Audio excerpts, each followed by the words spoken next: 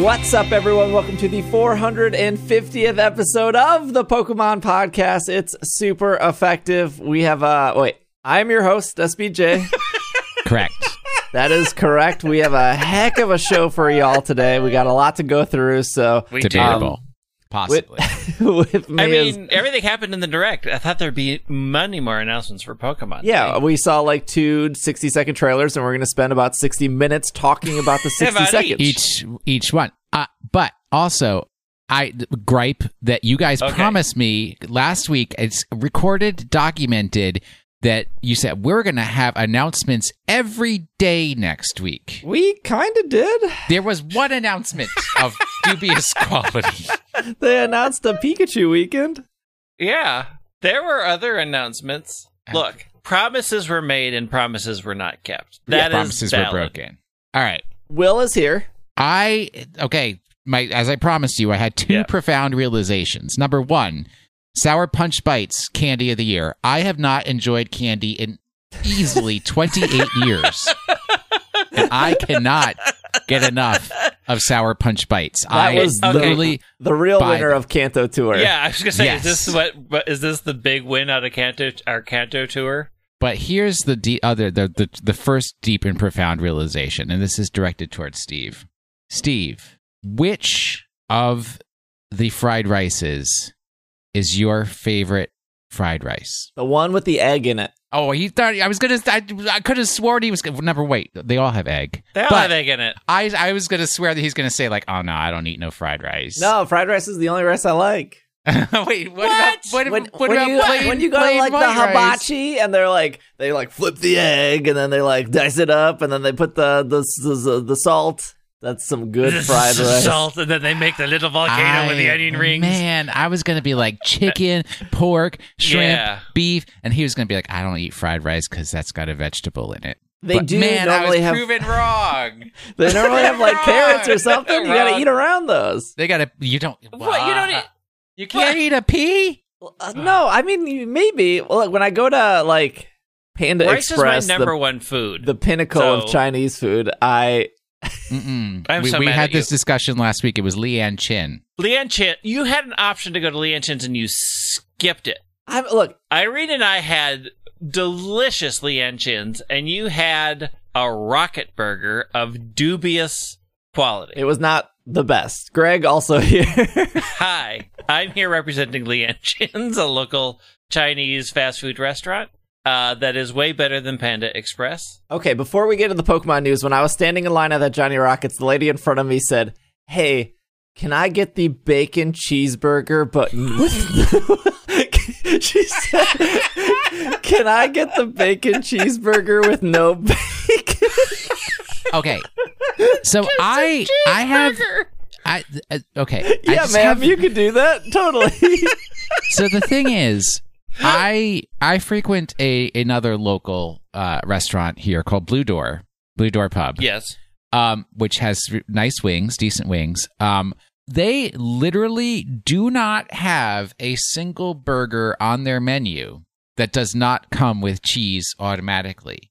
So I frequently have to order the kids' cheeseburger without cheese because it's the only way to get a regular hamburger. Is this a Chinese place? No. Yes. What? Yes. Blue Door Chinese restaurant and hamburgers. I have never eaten at a Lian Chin's. Do you know what goes great with rice? Post Malone? Post Malone. I was going to say music, but yeah, Post Malone also works.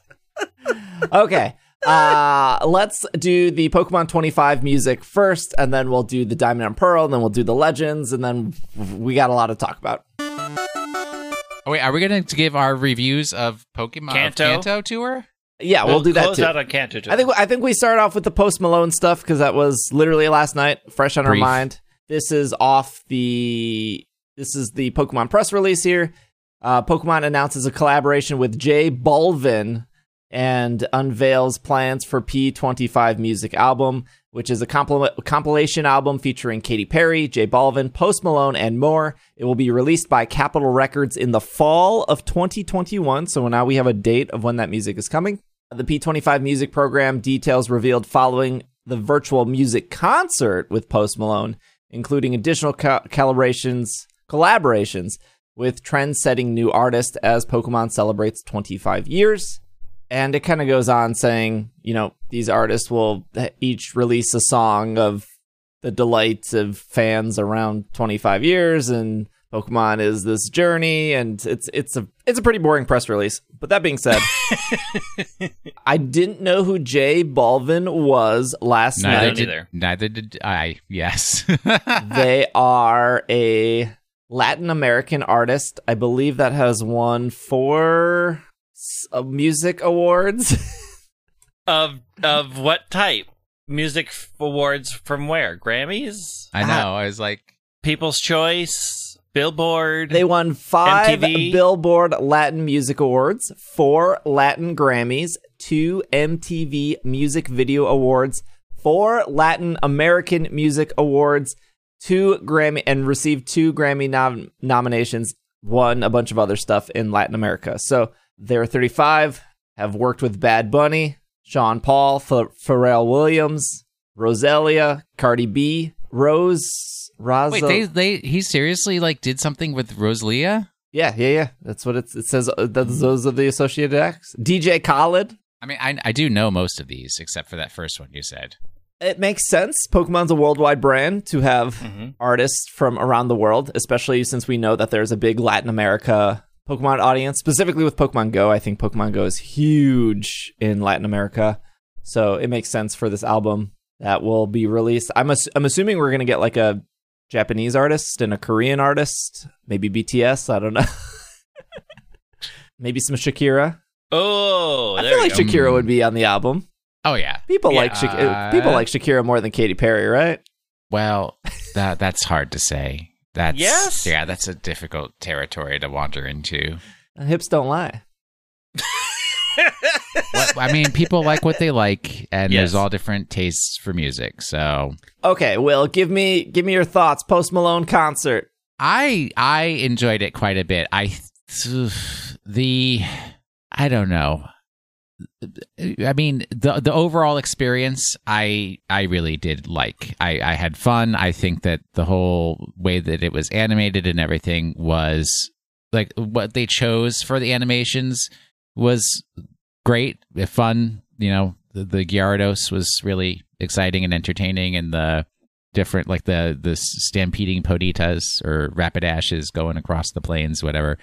My biggest reaction to the actual Post Malone, though, was I think the best way to say it is, I guess hands really are difficult to draw because there was something wrong with the hands on that CGI character there. I don't think I noticed. They're just not good at drawing humans. They're really good at drawing Pokemon, but not humans.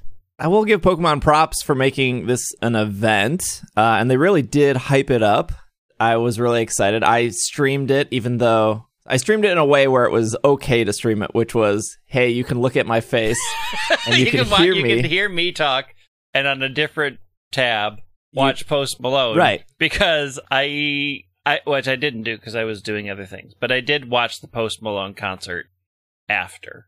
Yeah, and we had a lot of people in stream and very excited, and then all of a sudden, 4 songs later, he was like, "Thank you, have a good night." Yeah, I wish it had been longer. I have a couple of things. One, I sort of thought there might be more actual Pokemon music, and not here are 3 Post Malone's hits, and the weird cover of Hootie and the Blowfish that he made, sort of Pokemon related, and it has Pokemon music in it. It has Pokemon music in it, but what does that song have to do with?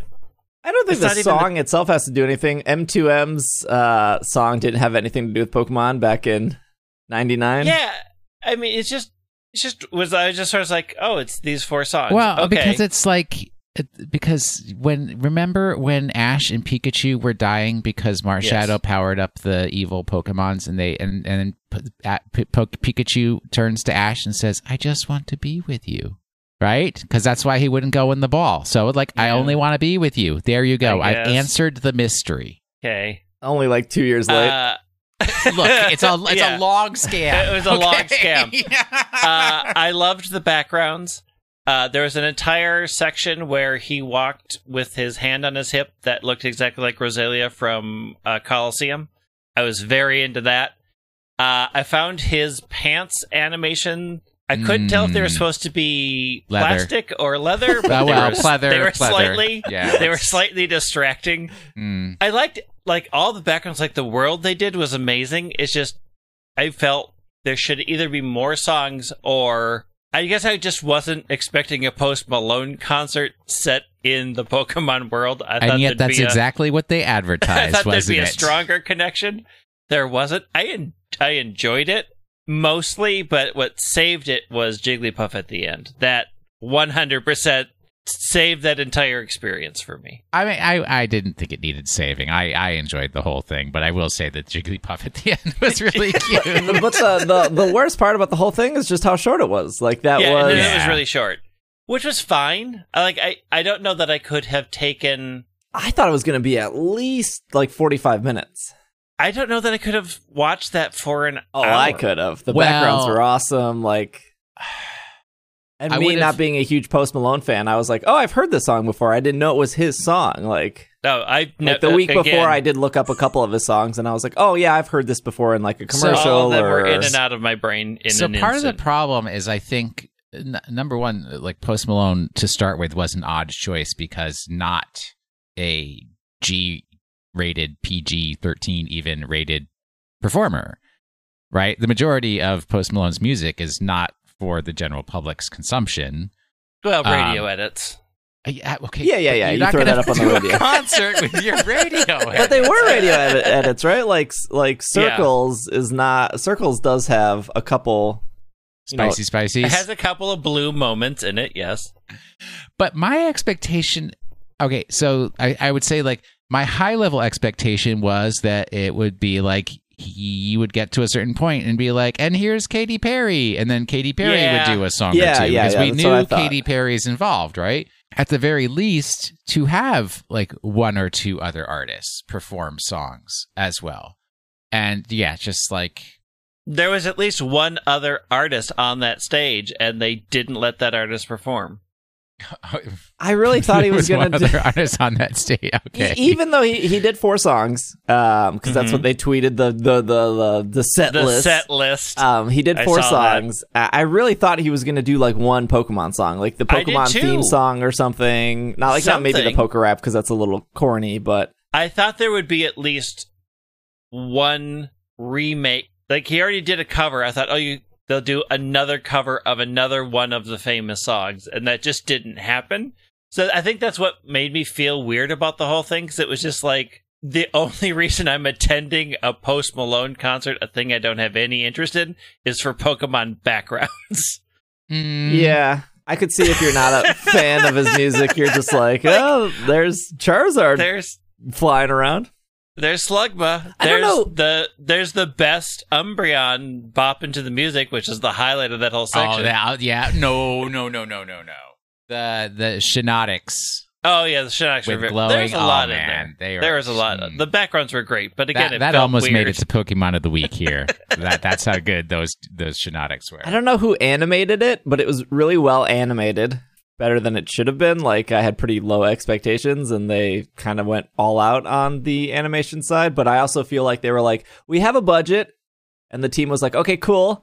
Okay, we ran out of budget, so like we could only maybe do like 14 minutes. We were aiming for an hour, but we could only animate 14 minutes. We're out of money. I don't know. It kind of that makes me like think of back. And of course, only Greg will understand me when I say this. ABC News paid to have a computer animation of the Earth spinning as the intro to ABC News, and whatever company was paid to do it had the Earth spinning in the wrong direction. In the wrong direction.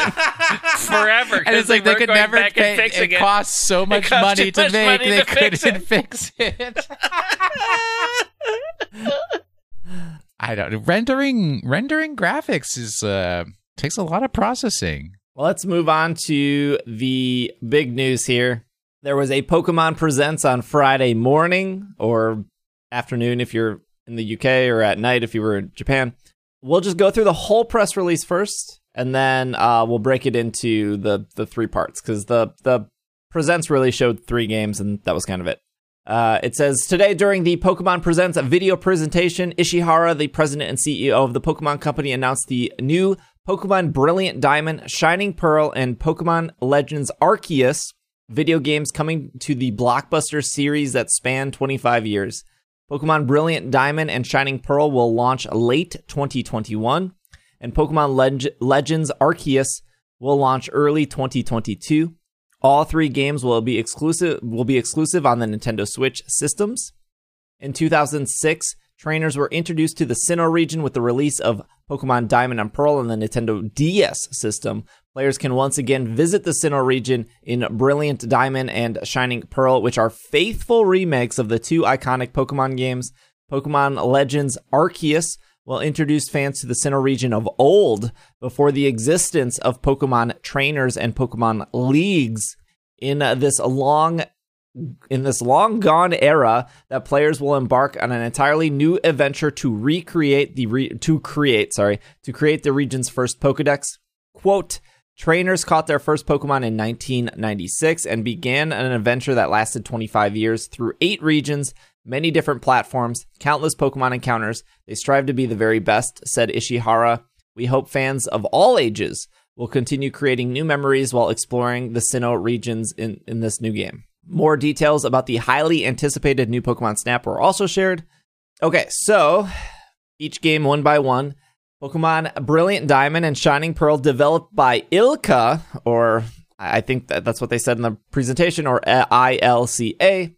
Directed by Masuda of Game Freak. Wow, co-directed, yeah. Well, look, I'm going through the press. Directed by Masuda. You can say co-directed. It doesn't say... Well, okay, you're just reading. Okay. I'm just reading. Yuichi Ueda from ILCA are the 2 directors. Pokemon Brilliant Diamond and Shining Pearl enable fans to experience the original story and game features from Diamond and Pearl in a fresh way. The original games have been faithfully reproduced and colorfully revitalized for the... I'm just going to move on. Move on. The sense of scale and towns of roots have been carefully preserved, and fans who played the original games will recognize many familiar places. The games are updated with easy-to-understand, player-friendly conveniences introduced in recent Pokemon Core Series video games, in addition to up-close and personal Pokemon battle scenes. Okay, Pokemon Legends Arceus. The fun of exploring while catching Pokemon and filling a Pokedex has always been a core part of a Pokemon video game series. Pokemon Legends Arceus was developed with the desire to deliver an experience infused with a new action and RPG elements that go beyond the framework established thus far, while honoring the core gameplay of past Pokemon titles. As trainers explore the natural expanses in Pokemon Legends Arceus, they will encounter Pokemon that call these grand vistas home. To catch wild Pokemon, players can study the Pokemon behaviors, sneak up to them, throw Pokeballs. Players can also battle wild Pokemon with their ally Pokemon by throwing the Pokeball. Holding their ally Pokemon near a wild Pokemon, players will seamlessly enter a battle. The new gameplay angle is intended to provide trainers with an immersive experience. Pokemon Legends Arceus brings trainers to the vast Sinnoh region as it's existed in the past, long before the setting of Diamond and Pearl were established. Rich in nature and with Mount Coronet towering at its heart, this is Sinnoh unlike anything trainers have experienced as they embark to create the region's first Pokedex. As they start off their adventure, trainers will be able to choose Rowlet, Cyndaquil, Oshawott as their first partner Pokemon. These Pokemon arrived with the Pokemon Professor, doesn't have a name yet, who encountered them on the research to these various regions. Spoilers for this game. Rowlet evolves into Decidueye, Cyndaquil evolves into Typhlosion. We know the final evolutions. And then finally, the new Pokemon Snap was announced, a video game that takes the role of budding Pokemon photographer in the Lental region. They will work with Professor Mir, the region's expert. The game will be available on April 30th. I actually don't think this press release says anything new, but we did see new things in the... Well, how is Lental spelled? Lental. Yep. Oh, lentil. Because all I could think of was like the little bean. bean pea things. Yeah. They're real tasty. Okay, we're going to be like all over the place here. Because you're going to keep us organized. Yeah. Follow the outline we didn't make. I feel like the actual biggest news from this entire event isn't Diamond and Pearl remakes. That's like saying that the sun will set every day. That's true. We all know it's going to happen. Pokemon Arceus isn't that surprising since we've known for quite a while that that the RPG elements were being worked on. I remember on the show we covered like, oh, they're copying the Yokai Watch system, or oh, they're copying Digimon Cyber Sleuth system. Like that was a very loose rumor. I think the biggest news is Game Freak is using another studio to make a main series Pokemon game. Well, that's part of it, but I kind of have like my spider sense intuition of why that is happening. Which is? But I mean, which is what? Okay. So this is my overall theory. This is my overall theory of what we saw. Tell me why I Love Computer Art, the company. I Love Computer Art. Is that really what it stands for? No? ILCA stands for I Love Computer Art. Should we talk about, before you gather your thoughts, Will? We can gather them up. I do have the stuff Nintendo Life. Some history about ILCA, the Japanese studio working. So this will be our first part of the podcast. We're going to talk about ILCA, which will probably lead into these two games. ILCA is a Japanese studio headquartered in Tokyo, in the Shinjuku district. They have 3 offices. They have one in Shinjuku, Nagoya, and Kyoto. Naganadel, and then Kyoto. It was established in October of 2010. They are a CG-based video company with a focus on animation, movies, and television. And then they incorporated video games after the fact. And as of 2020, they have 288 employees. And I believe Game Freak had around 250 employees during the development of Sword and Shield. So it's no surprise that the games look very much like the new Mewtwo movie, the CGI one that we never got, as far as I remember. ILCA stands for... Didn't that come in... Did that come to Netflix? Maybe it did. Yeah, the Mewtwo movie came to Netflix. Okay. ILCA stands for I Love Computer Art. Computer Art. I already covered that. Thank you very much. That was not a joke by Greg. That's actually what it stood for. They did work on Pokemon Home. They have worked on regular games, augmented reality titles, virtual reality games, and various stuff, including a Domino's Pizza app featuring Hatsune Miku. They are also associated with, when they say associated with in this article, this article is from Nintendo Life, by the way. I'm not sure if that means they were the main developer. I don't think so, but it says they assisted and with Yakuza 0, Dragon Quest 11, Nier Automata, Naruto was my Naruto good? Naruto Shippuden, Ultimate Ninja Storm 4, and Ace Combat CS7. Going from Ace Combat to Pokemon, and that's pretty much it. That's they've worked on other games. They worked on Pokemon Home, which that's not a real good thing. That's not a star thing to have on your resume, but it is a thing. So going back to Will, your thoughts on ILCA? All right, I think let me put it this way. And what I may make a statement here that we then have to come back to later. Number one, I now accept that it is unlikely. No, I'm not going to put it that way. Here's what I'm putting together in my head. The exact thing that who is the guy who is not the president of Pokemon, but the other guy who was doing the presentation. That guy. Ishihara? Who was that guy? No. The younger guy. Oh, the second guy that came through. Yeah, I don't remember what he was. That was the first time I feel like he was ever in a direct. That's why I can't think of his name. So what he specifically said when they announced the Pokemon Legends Arceus, right? He said a new era of Pokemon games begins. Sure. That's specifically what they said. So from my perspective, the piece of having a different company do the remake or update. It's not an update. It's just a remake. Almost like it's a reskinning almost of Diamond and Pearl. and having them then make that statement, a new era of Pokemon games begins.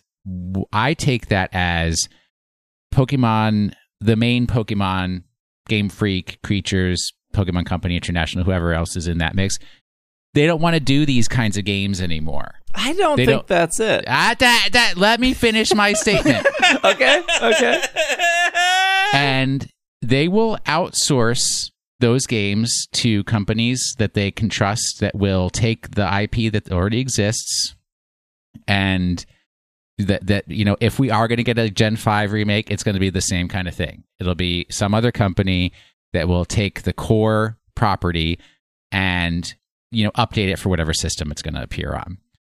And then the Pokemon Company is going to focus, and it's going to be just like this step-by-step that we've been taking of, wild area. All right, let's do something that's all wild area. Okay, now it's like the entire game is wild area. And we want it to be more of this MMO RPG looking type thing, rather than you are on rails in this story. You've got to go gym, defeat, and then see whatever other story, big, bad, evil is there. It's we want to move away from that. But MMORPG or open world game is not automatically better than game that is linear. Like, I don't know why. I didn't say better or worse. I just said they don't want to do linear game anymore. So that's why they said a new era is beginning, because it's like, we're going to be doing Breath of the Wild. We're not going to be doing they did Pokemon Quest. I don't buy the theory that like they're tired of doing Pokemon. I think the actual so if we were to go back to complaints prior to Sword and Shield, the complaint was like, this game is rushed. Why doesn't Game Freak hire more people? Why are they rushing this game? I wish they didn't come out with Pokemon games every year. They should take their time. Pokemon games are coming out every year, and like, this is why they're bad. Like, these are all like the complaints you normally read. And instead of Game Freak just hiring more people, which is one, not easy, not easy for a lot of things. You got to find people. You got to have a place for those people. You got to train those people. Like, it's just not something that happens overnight. But also, as a company, maybe they just don't want to hire more people. Like, as a company, they might be content with, like, we have 200 some people working here. We don't want 250 because they don't have to, right? Like, they're a private company. Yeah. They don't need to do that if they don't want to. But what's better than hiring more people? How about we just have a whole nother studio making a game? And I don't think, like, if you look at other game developers like Call of Duty, they have 2 people working on different games, so they have enough time to put out Call of Duty every year. But that doesn't mean that either studio hates working on Call of Duty. I don't think that Game Freak in general is like, oh, we're so sick of making linear Pokemon. They made Pokemon Quest, and it was like one of the most delightful games ever, and it was very unique to what they've done before. What I think, I'm sort of a little bit on Will's side. What they're pointing out is things like remakes, things where the game is already established, things where they don't need to push in a new direction. They don't need to design new Pokemon. They don't need to. Remakes are already established. They have what's in those games. They have a huge pool of already established assets. I think what they're saying is we are now freeing ourselves from keeping that in-house and allowing other companies to take on the remakes and other things that use existing assets, and we are now going to focus much more on what we're going to make in the future, the new games that are coming, the new gens, new something transformative, new mechanics. Right? I mean, other Nintendo studios and other studios in general have resourced out their older games so they can keep working on new games. Like, hey, and I think that's what they were talking about. I think they're stating, this is our first time we're going to give an entire remake to a different company, and that's probably what we're going to do going forward, because we don't need to remake those games. Right. We are now going to make the Gen 9, the Gen 10, and that doesn't mean that they aren't going to make other games like Conquest. I think they're still going to be the ones that are going to push. They're going to be the icebreaker, right? They're going to be the ship that's in front deciding what the path is, and they'll hire people to take care of the stuff that's been established. But I still think Game Freak and all of that is still going to be the main driver of what new will come in the game series. Yeah, but I agree. But I would say slightly differently from that. The 2 things I would say that are slightly different from that. Number one, the Diamond and Pearl remakes are not ORAS, right? Right. Brilliant Diamond. I don't even know what the Pearl one is. Shiny Pearl. They just said Shiny Pearl. Yeah. It's not Oris, right? They are not taking, and this is some complaints that I've received from people, right? They're not taking the current state of the game. They're not taking Sword and Shield and then using that as like the template on, or using Diamond and Pearl as a template for Sword and Shield type mechanics. There's not going to be a wild area around Mount Coronet. Right. We don't know. There could be. We don't know. I think that they made it like they said so many times. It's a faithful. You will recognize all these different pieces. I think what they mean by conveniences for like updated conveniences is like probably no HMs. Yeah. Yeah. I mean, updated conveniences is probably no HMs. The PC is with you everywhere.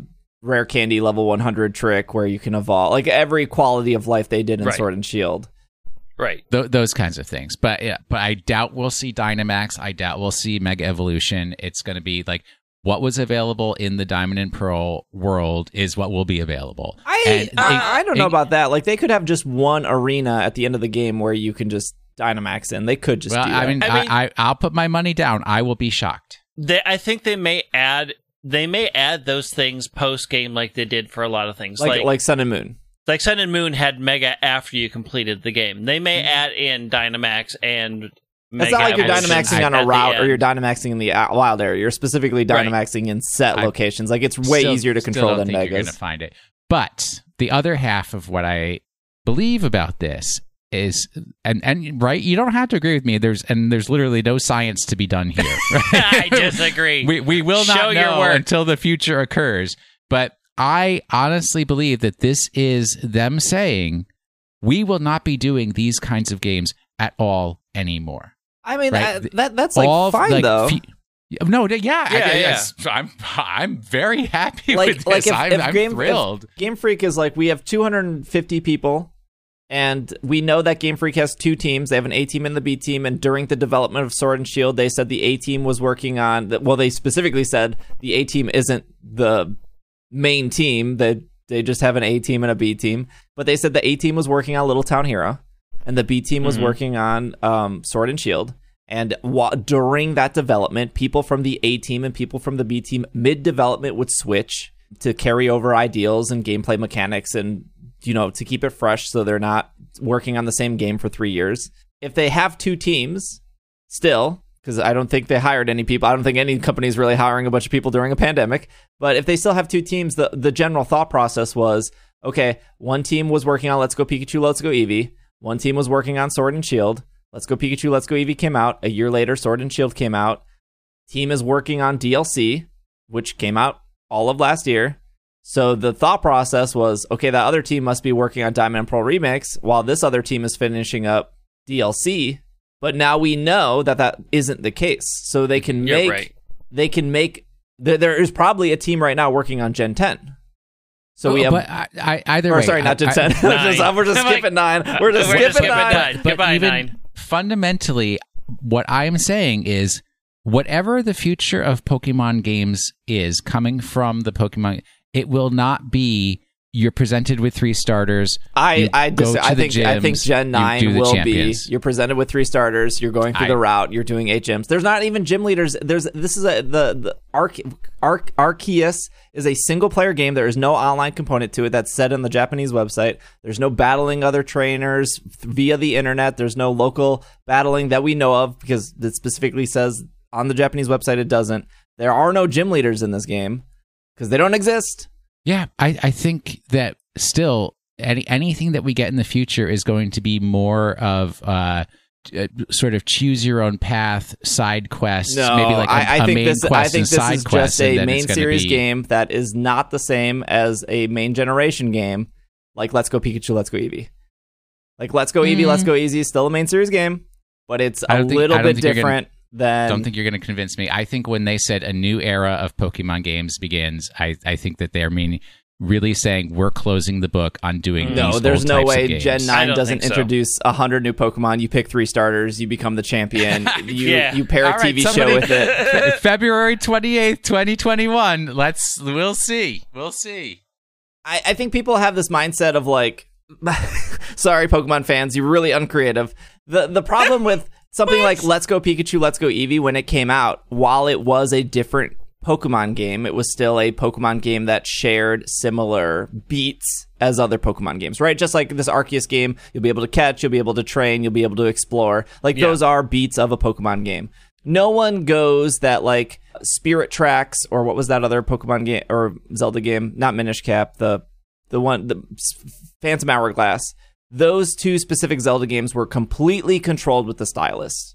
There was no D-pad. You can even look at a game like Skyward Sword, completely in motion control. And those are still considered main series Zelda games, even though they did something different. And Pokemon games have started to do that in the sense of, like, Let's Go Pikachu, Let's Go Eevee, main series Pokemon game, but you use motion control. And this seems to be a main series Pokemon game, Arceus, because something Joe from Cerebi said something on the Japanese website signified that it would be. I couldn't find what that is, and he wasn't very clear. But I trust him in that regard. Also, it's being made by Game Freak, but it doesn't have to always match up. Just like we don't have to ever get a Let's Go Johto or a Let's Go Sinnoh, because we didn't, like, not every Zelda game after Skyward Sword was forced in motion control, right? Like, we don't have to follow these patterns of one-off games. Sometimes a company just wants to try something new, and that's fine. And then they go back to, like, how could they not go back to, you pick 3 starters, you go through 8 gyms, you beat a champion. I don't know, that formula sold 20 million copies.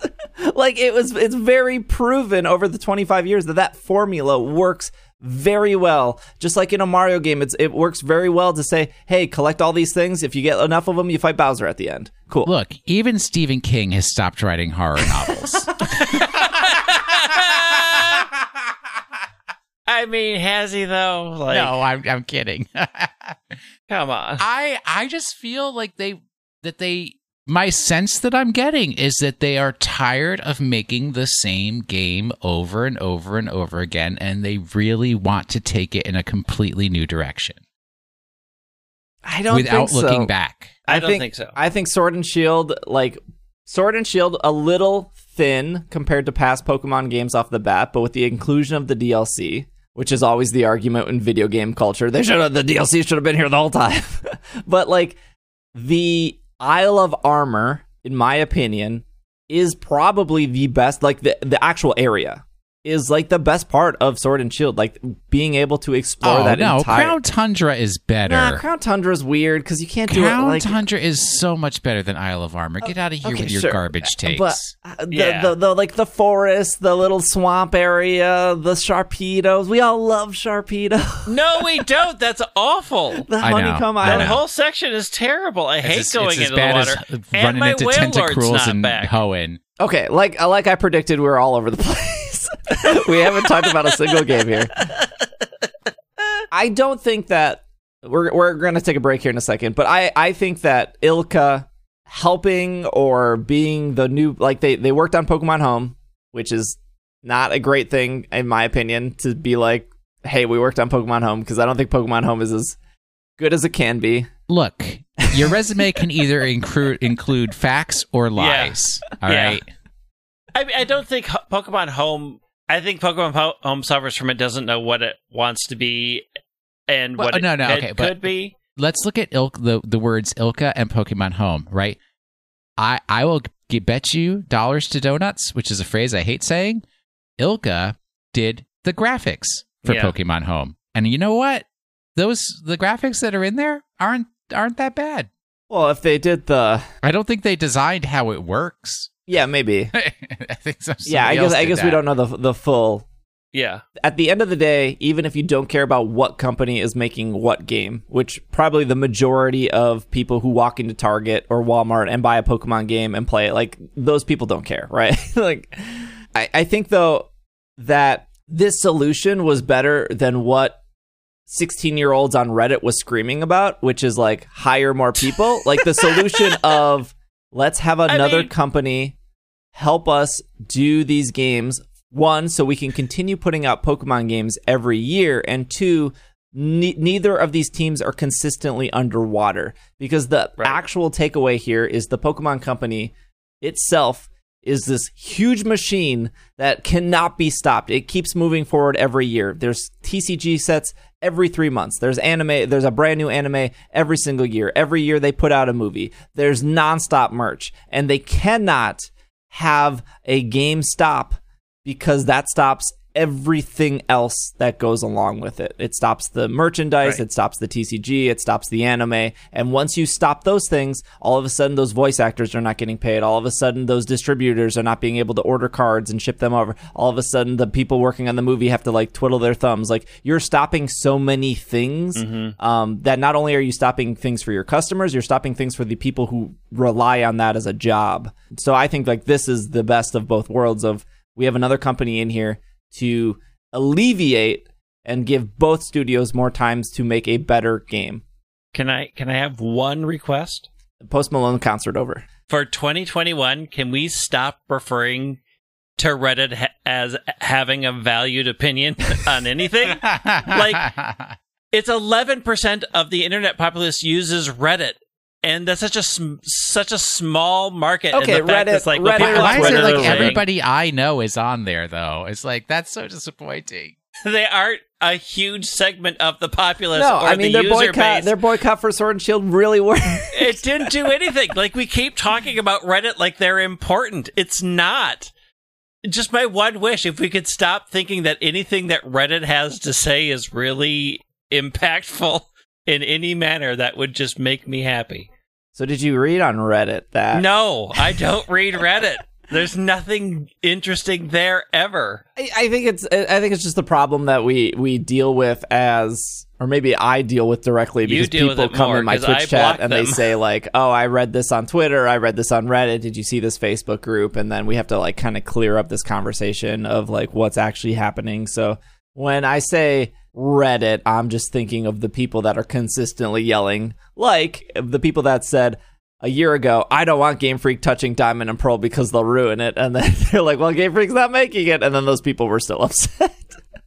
Yeah, that's just... Yeah, I mean, those people will never be happy. If you go to the upset factory, you can't be bothered that the product that they're giving out is being upset. Like, Reddit is there to churn out people being angry. So if you're going to go to Reddit and say, everybody on Reddit's mad, what did you expect?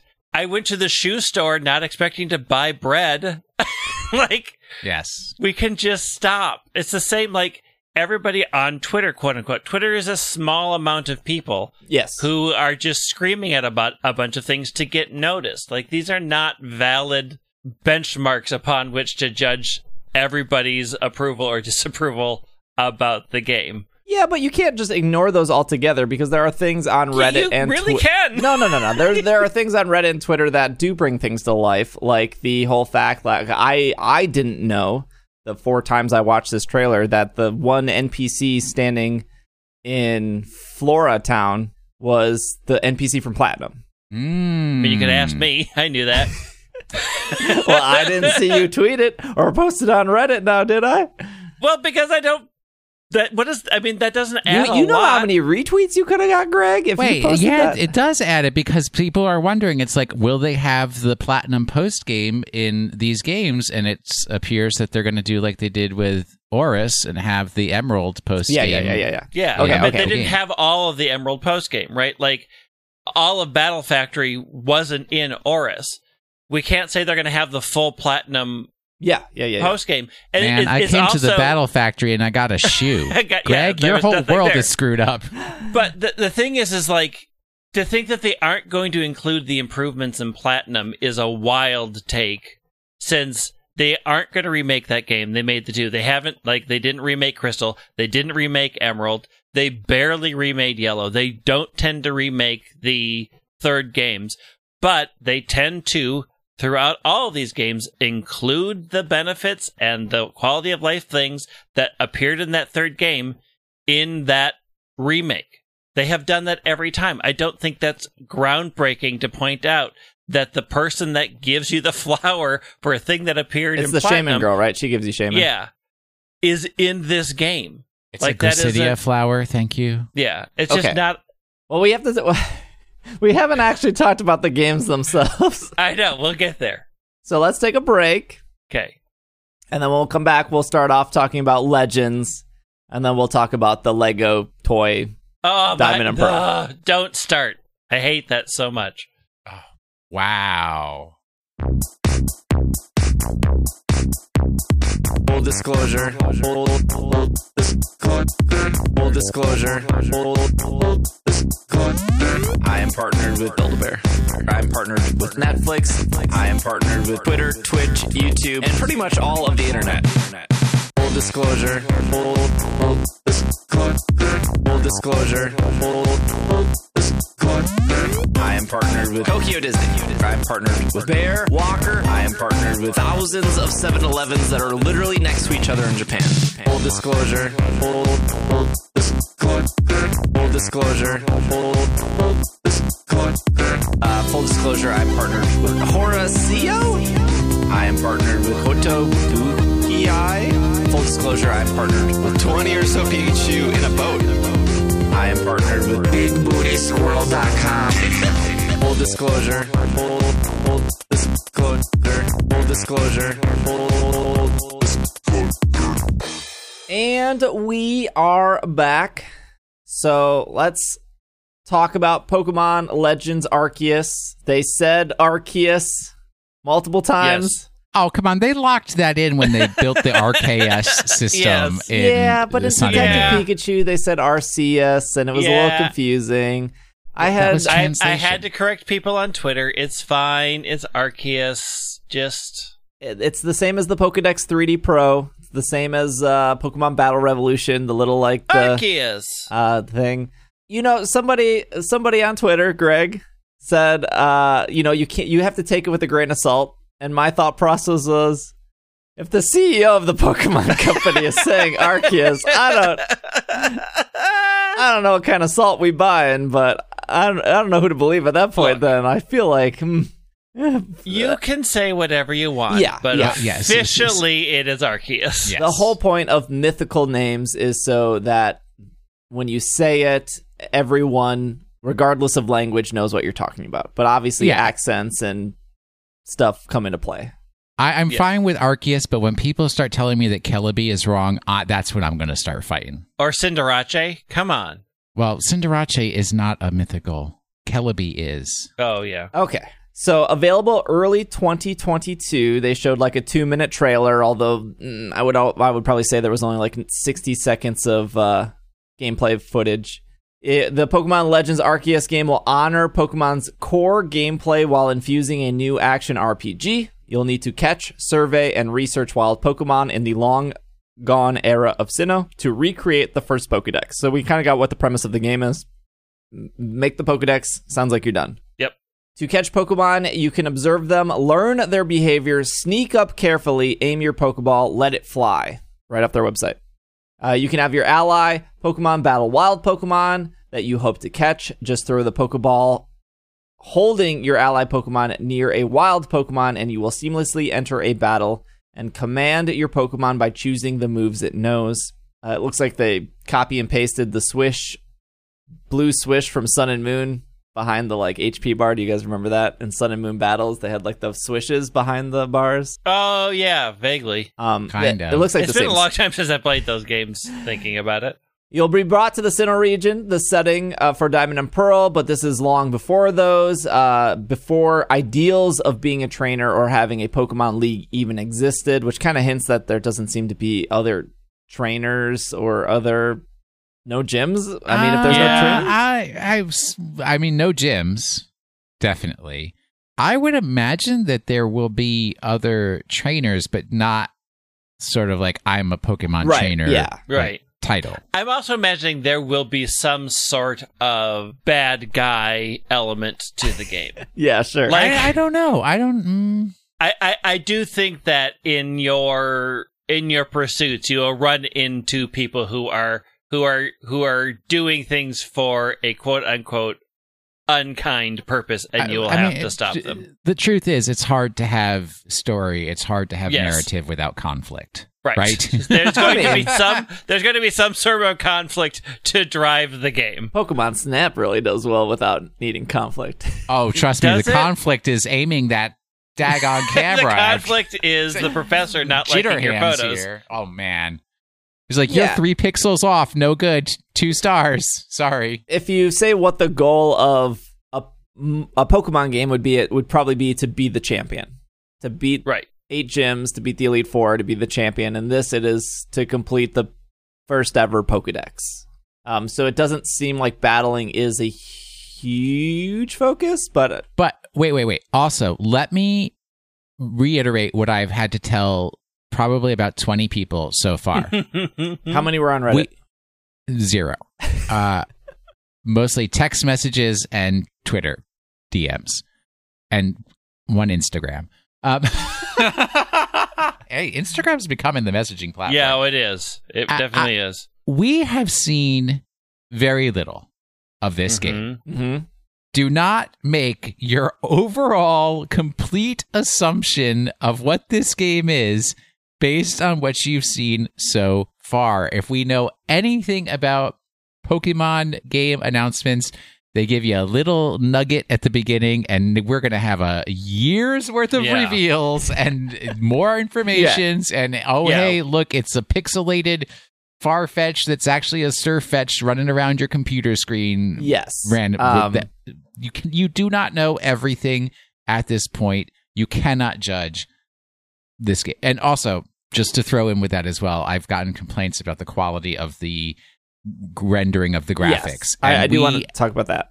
Well, I was just like, we historically know that they have in the past done first previews of games that were not finished yet, and the graphics improve. Mm-hmm. Mm-hmm. I mean, this game is a year away. We don't know from what point or more than a year in away. Development they built this trailer. Like, whatever. I'm not getting into it. The only thing I will point out is somebody did point out that the pattern design on your outfit is similar to the Team Galactic logo later. Speaking of people making assumptions, I don't want to spend a lot of time on this, but 2 things. The first thing is when they do that panning shot from behind the trainer and then look at Mount Coronet, because we know that's Mount Coronet, somebody lined that up with the same opening trailer of Breath of the Wild, and it is 1-to-1 identical. Like, they knew what they were doing there. They wanted to capture that feeling of... Do you want to know what else it matches up to? Probably like the Elder Scrolls thing as well. Of the opening shot of Sound of Music. Nice. Never seen that movie, but I'll take Breath your of word the Wild, for it. The musical, Sound of Music. It is a big sweeping shot that was developed and shown in that film to capture the grandeur of the countryside. It is not a mistake that they use it in multiple games to show off, look at how huge our world is going to be. Like, that doesn't mean anything. They're the same shot. Wait a minute. Is it not the most Pokemon fan thing in the world that, like, 3-4 years ago, I don't know how many, whenever Breath of the Wild first came out, all the Pokemon fans were like 5 or 6. It would be, but like, why can't we have Pokemon Breath of the Wild? I want Pokemon Breath of the Wild. We get Pokemon Breath of the Wild, and like, this is not what I want. No, not like this. I'm unhappy. Again, if you go to the Outrage Factory, expect to get outrage. Yes. I do get frustrated that every game gets compared to Breath of the Wild. But also, I lived through the early 2000s where a lot of games got compared to Super Mario 64. Breath of the Wild is just the game that is on the to-do list. And before Breath of the Wild, I'm pretty sure it was Dark Souls. Everything was compared to Dark Souls. This plays like Dark Souls. This is as hard as Dark Souls. This looks like Dark Souls. You roll like Dark Souls. I get it. It is very exhausting, though, that any game coming out, whether it's Nintendo or not, gets compared to Breath of the Wild.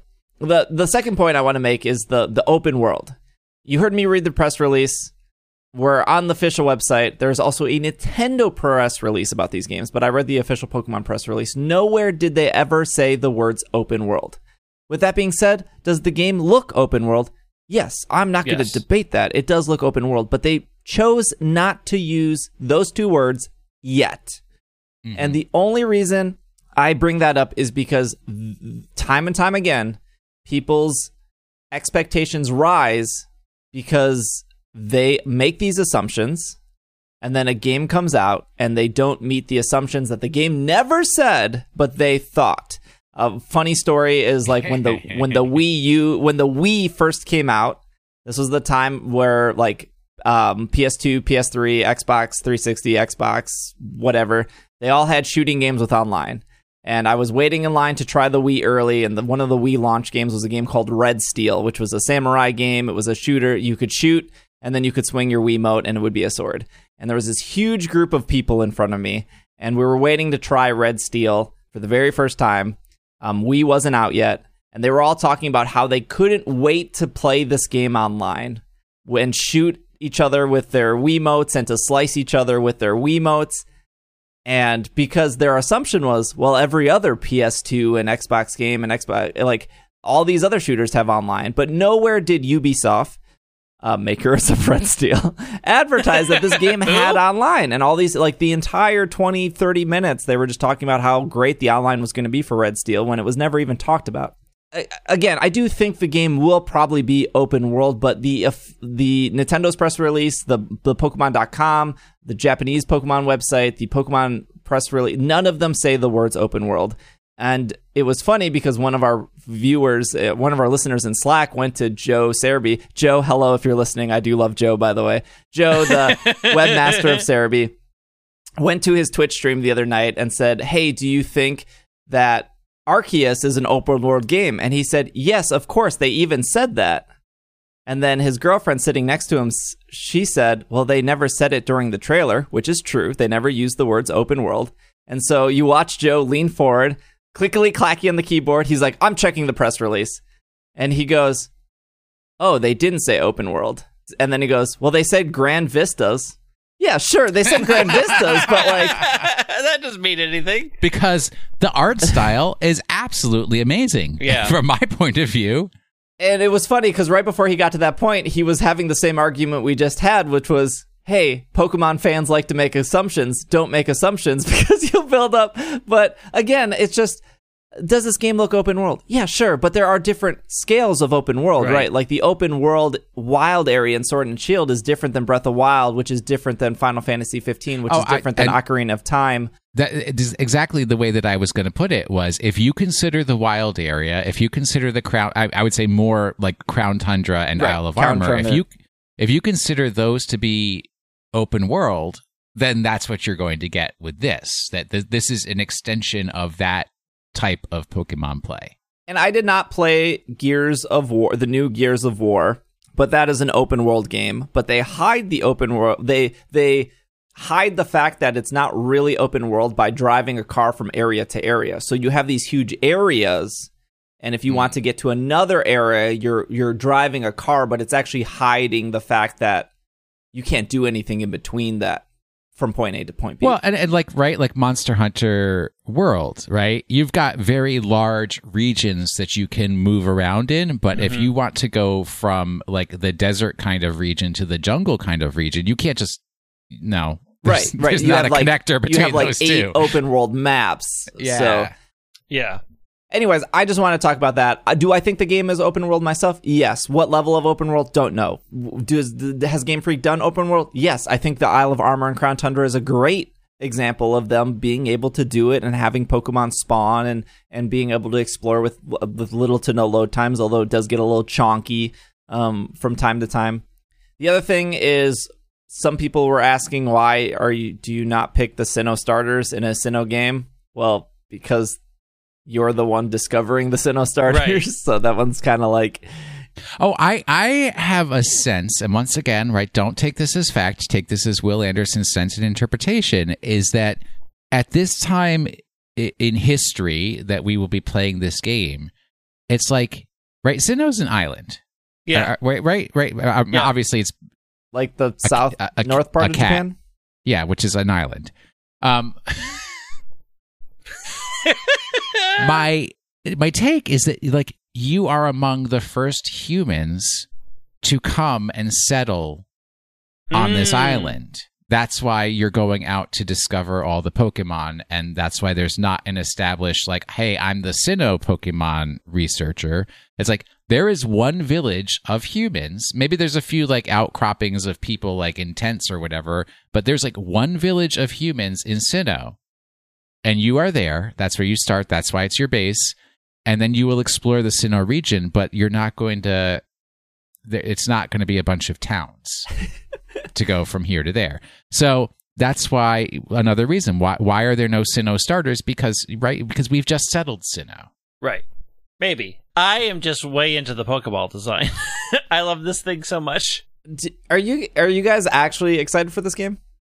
I am. Yes. So I love anything that expands the lore. And Sinnoh being one of the most history-rich, lore-rich of the game series, to be able to go back in time to really explore the history and the development of that region is incredibly exciting to me. I think everything that I've seen so far has me excited. Like, I like the way the world looks. I like how they've taken what modern Sinnoh was and then brought it down to historical past. So, like, the costuming is really good. The Pokeball is incredible. The vistas look great. Like, everything about the game so far has me very excited to play the game. Like, even if the story is very basic, it's just a basic exploration of what happened in the past, I am very into that basic exploration of what happened in the past, and I hope we get that for more regions. I think it really helps develop the world of Pokemon to not always be in the present day, but to also look at the past that they've never really explored before, and that alone is very exciting. Which they talk about, yes, they talk about, but we don't ever get to experience. Well, Black and White already did this with Pokemon Typing Adventure. Nobody played Pokemon Typing Adventure, okay? Well, if they wanted the deep lore of Unova, they could have typed away and... It was only available in Japanese. No, it was in the UK too. You had to import it. There you go. One of our listeners is a woodworker and metalworker and has already started planning on making reproductions of the wooden Pokeballs. The wooden steam. I just love that thing so much. It's mostly made out of wood and steam puffs from the top when it's caught. It's such a great Can I address another complaint that I've received? Yes. All right. I like how you have no complaints, but you're bringing in other complaints. Because I'm thrilled, and yet people love to tell me what they don't like.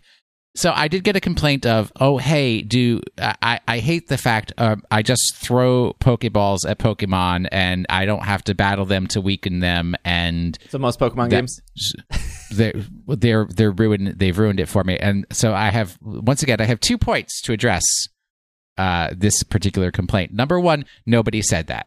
Yeah. That is not hinted at all. Number two, if you have paid attention to Pokemon in the past few years, in Pokemon Go, you do not battle Pokemon before you catch them. You throw balls at them. In Pokemon Let's Go, you do not battle the Pokemon, usually, of the time. You just throw balls at them. This is a mechanic that has existed now in Pokemon games for years. Okay, but also you can apply that to Sword and Shield, where most people just throw a quick ball and move on with life. Well, because in Sword and Shield, they monkeyed around with the whole, like, if your Pokemon is not of a higher level, then it's harder to catch the other Pokemon. Yeah. That is true. They play with it some. But, I mean, the first route always catch has been for a while, too. Like, you can, in a lot of games, catch everything that appears in the first route 100% of the time. No battling, just check a ball. Mm-hmm. Yeah. Mm-hmm. Like, it's not that much of a stretch. Also, we don't know what the battle system is like if you do have to do a weakening attack and then catch it on the harder ones. Like, we have no clue and that was as also to my what response, right? It was like, maybe the small ones you can just throw a Pokeball and it will catch, but maybe the larger ones you do have to have a partner Pokemon to battle it and bring it down and then catch it. We have one screenshot of the battle, which is a Gallade versus a Garchomp. And it does have False Swipe in there, which is like the prime catching. Yeah. I thought there was a battle scene with a Staraptor and... There was, but there was no attacks on that screen. Yeah. Oh, you couldn't see what the choice attacks. So in the Gallade, the Gallade is level 70. It has 213 HP. It knows Slash, 20 out of 20. False Swipe, 40 out of 40. Close Combat, 5 out of 5. Aerial Ace, 20 out of 20. And they're against a wild Garchomp. And then there's another screenshot with like 2 jinxes, or shinxes, not jinxes. 2 shinxes. I will say, and I like how he catches one of them, and the other one is just completely oblivious. Like, okay. My buddy just disappeared, but all right. I guess this is my life now. My best friend is gone. I have another 2 things. I feel like if we rename this podcast, it'll be Steve has 2 things. 2 things. One, 2 things, Steve. One, I don't care about graphics in a video game as long as the game is good. I want to really stress that. Like, if the game looks bad but still plays super well, I don't really care. I know we can point to the trees in Sword and Shield that still comes up from time to time. Which I think are fantastic. Yeah, I mean, graphics can ruin a game for me. Can they? Okay. They can. But I would say that the art style in the Pokemon Legends Arceus, I love the art style. I love this kind of like we're doing almost like a painted, brush painted interpretation of the world. I think that is beautiful and really goes along with the theme of this is a historical, not a modern game. I would say for most people, as long as the game is good, graphics don't matter. I mean, if you look at some of the top games out there, Minecraft, it's literally blocks. Roblox is whatever Roblox is trying to do. Like, I mean, graphics is so graphics isn't always the make or break, but if it's got really, really bad graphics and there's it's okay to play, then I will not. Like, the graphics are often what get me through the door. Like, this looks super cute. Like, there are a million board games that I bought because I just love the art and the gameplay is terrible. There are a lot of games that I bought because I thought the art was really great and then you're like, oh, this game is bad. But there's a lot of games where people had to convince me to buy and play the game because the art turned me off so much. Like, I just have no interest in playing the game because I have to watch myself play it. Yeah, I have to be confronted with this art over and over and over again. So if I really don't like the art, knowing that as a visual medium, this is what I have to look at, that can turn me off from buying a game. Sure. I can say, like, my experience of that, now that, like, thinking about it has brought this to mind, right? I love Monster Hunter games, the Nintendo Monster Hunter games. They're bright, they're colorful, they're the weapons and everything. It's fanciful, and there's like a bit of humor in there, and they're just like that's a huge draw for me. And then there was Monster Hunter World, which was drab and like everything was just so like boring. And it's like, yeah, you could tell that this weapon was made out of this particular monster's parts, but it's just like not. And I lost interest in Monster Hunter World because it didn't have that like characteristic, bright, colorful, playful nature that other Monster Hunter games have had. So I can see like how the art style does influence my pleasure in playing the game in those ways. With the foundation laid that I don't care. Like I think this game looks bad graphically. That's what I want to say. Right now. Right now, I think it looks bad. But if the game was to ship and still look like it did today, I would still buy it and play it with the hope that the gameplay is good, right? So that's all I want to say. Like, I do, when they showed the trailer and they showed the trainer running through the very empty town with 5 identical buildings, the only thing different was the roof. Like, this town is deserted. There are 5 buildings. They're all the same. It doesn't look great, even though there's nothing going on. Because the game starts with you waking up at 5 o'clock in the morning before anybody else has woken up, and that you can't interpret the entire story. Then they show them in the field, and you see like a Chingling, and it's like 1 pixel up, 2 pixels over, 2 pixels. It's very stuttery. The trees look just as bad as they did in Sword and Shield, which is now a 2-year-old game. This is great. Visually, it was not impressive to me, and I couldn't help think about that. And now I kind of feel like those people who saw Sword and Shield for the first time, and they were like, "Oh, why doesn't this look as good as other Nintendo games?" But that being said, like, I get it. The game is a year out; they have plenty of time to improve. Yeah. But it was hard for me to be excited about a game where they showed 90 seconds of, in my opinion, very mediocre footage. I think the idea that they're trying to convey got to me. They're trying to do this vast world where you can just explore, you can roll, seamless battles. Like, that got through to me, but it was just hard for me to be excited when I don't think that visually this looked really. I think the very first trailer for Sword and Shield was a better first impression of a Game Freak game. Like, I think that first trailer of Sword and Shield, seeing Sir Chester with the snowfall, seeing that Halloween field with the Yampers and the yellow grass, seeing Scorbunny on Route 1, I thought that actually looked great, and it was really exciting. And this was before the National Dex, so everyone was excited for that opening Sword and Shield. Mm-hmm. But when I looked at this game, I was like, wow, that Chingling is barely moving. Oh, that Staraptor is like stuttering in the background. Oh, that grass you doesn't... overinterpret, man. You just like, wow. Maybe I'm overinterpreting, but there's only Budew shown. But there's only like 60 seconds of footage. Like, there's not a lot to really look at. It's and it still got me super excited. I was like, when they like, for me, honestly, when they were doing like the hand painting of the Piplup on the beach with the Spheals, I was like, I'm in. Yeah, and that is cool, but that's not the game. Like, I think I know.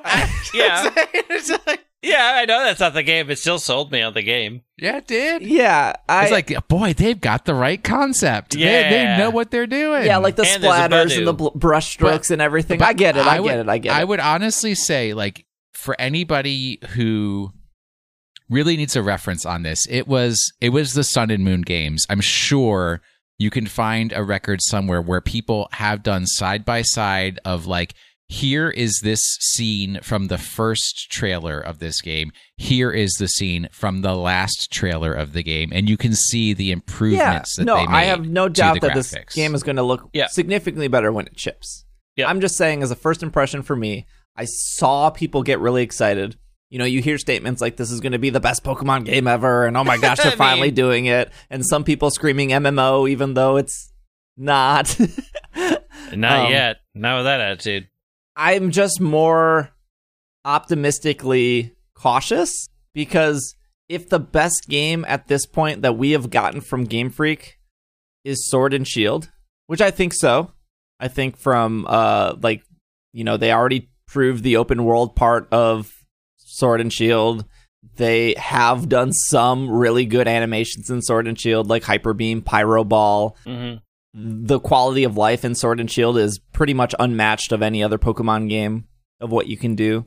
But it's not like Game Freak overnight turned into Rockstar or turned into Bungie or turned into like these AAA studios. It's still Game Freak. And we know what Game Freak has. We if there's anything we know for Game Freak, we have seen their whole catalog of video games, from Harmonite to Tembo, Little Town Hero. We've seen every. Don't forget Pocket Card Jockey. Their best game by far. We have seen every single game they have made. So to go from people saying Sword and Shield was bad or Sword and Shield was not as good as Diamond and Pearl to this is going to be the best Pokemon game, it's very hard for me to be like, yeah, I hope so. I hope that this is the best Pokemon game they ever do. But from what they showed me and the rest of the world, I'm just cautious about it. Like, I hope it's great. Yes, that's fine. Be cautiously optimistic. That's acceptable. One of the keys of happiness is managing your expectations. Right. Yeah, yeah. I will also say, as I know what video games I like. I'm 32 years old. I've played a lot of video games. I know which ones I like. I know which ones I don't like. Action RPG, the first thing that comes to mind is Bayonetta, Nier Automata, Devil May Cry. These are action RPGs that I've played before, and I simply didn't like them. I don't think they're bad games. They're just not the type of games I like. I like Pokemon things, so if this is a good version of that, it will get me through. I probably would say Final Fantasy 15 is an action RPG. I hated the combat in that game, but because I love the world of Final Fantasy, and because I really did enjoy the Final Fantasy, I love the 4 boy band going through in their leather outfits in the desert to, save the kingdom. It really, for whatever reason, got to me. I liked it. I was very satisfied. It pushed me through. I think the Pokemon itself will push me through, but usually for me, not a huge fan of action RPGs in general. Yeah, I mean, that's the same. Like, I don't like first-person shooters, but I love the BioShock series. Like, because the story in the world of BioShock was so great that I didn't hate the fact that it was a first-person shooter. Like, we still don't really know what action RPG means in this context. Like, we don't... The fact that they bring up the moves, but there's not like a counter or a timing thing. There's a lot of questions about what they mean by action RPG. And there's so little information to make a lot of judgments off of it is very premature. All we know is they're going back in time. There's a whole collection aspect, and that has me hooked. That is a thing that I like. What was the other thing I saw? Oh, this is Game Freak setting the foundation for future Pokemon games. Didn't they not, like, they've already proven the wild area. Like, they've already done the open world. If anything, this is like them expanding on the open world part of the wild area. And so what I'm saying is this is more of like them putting their stake in the ground and saying, expect wild area is Pokemon game, not tall grass.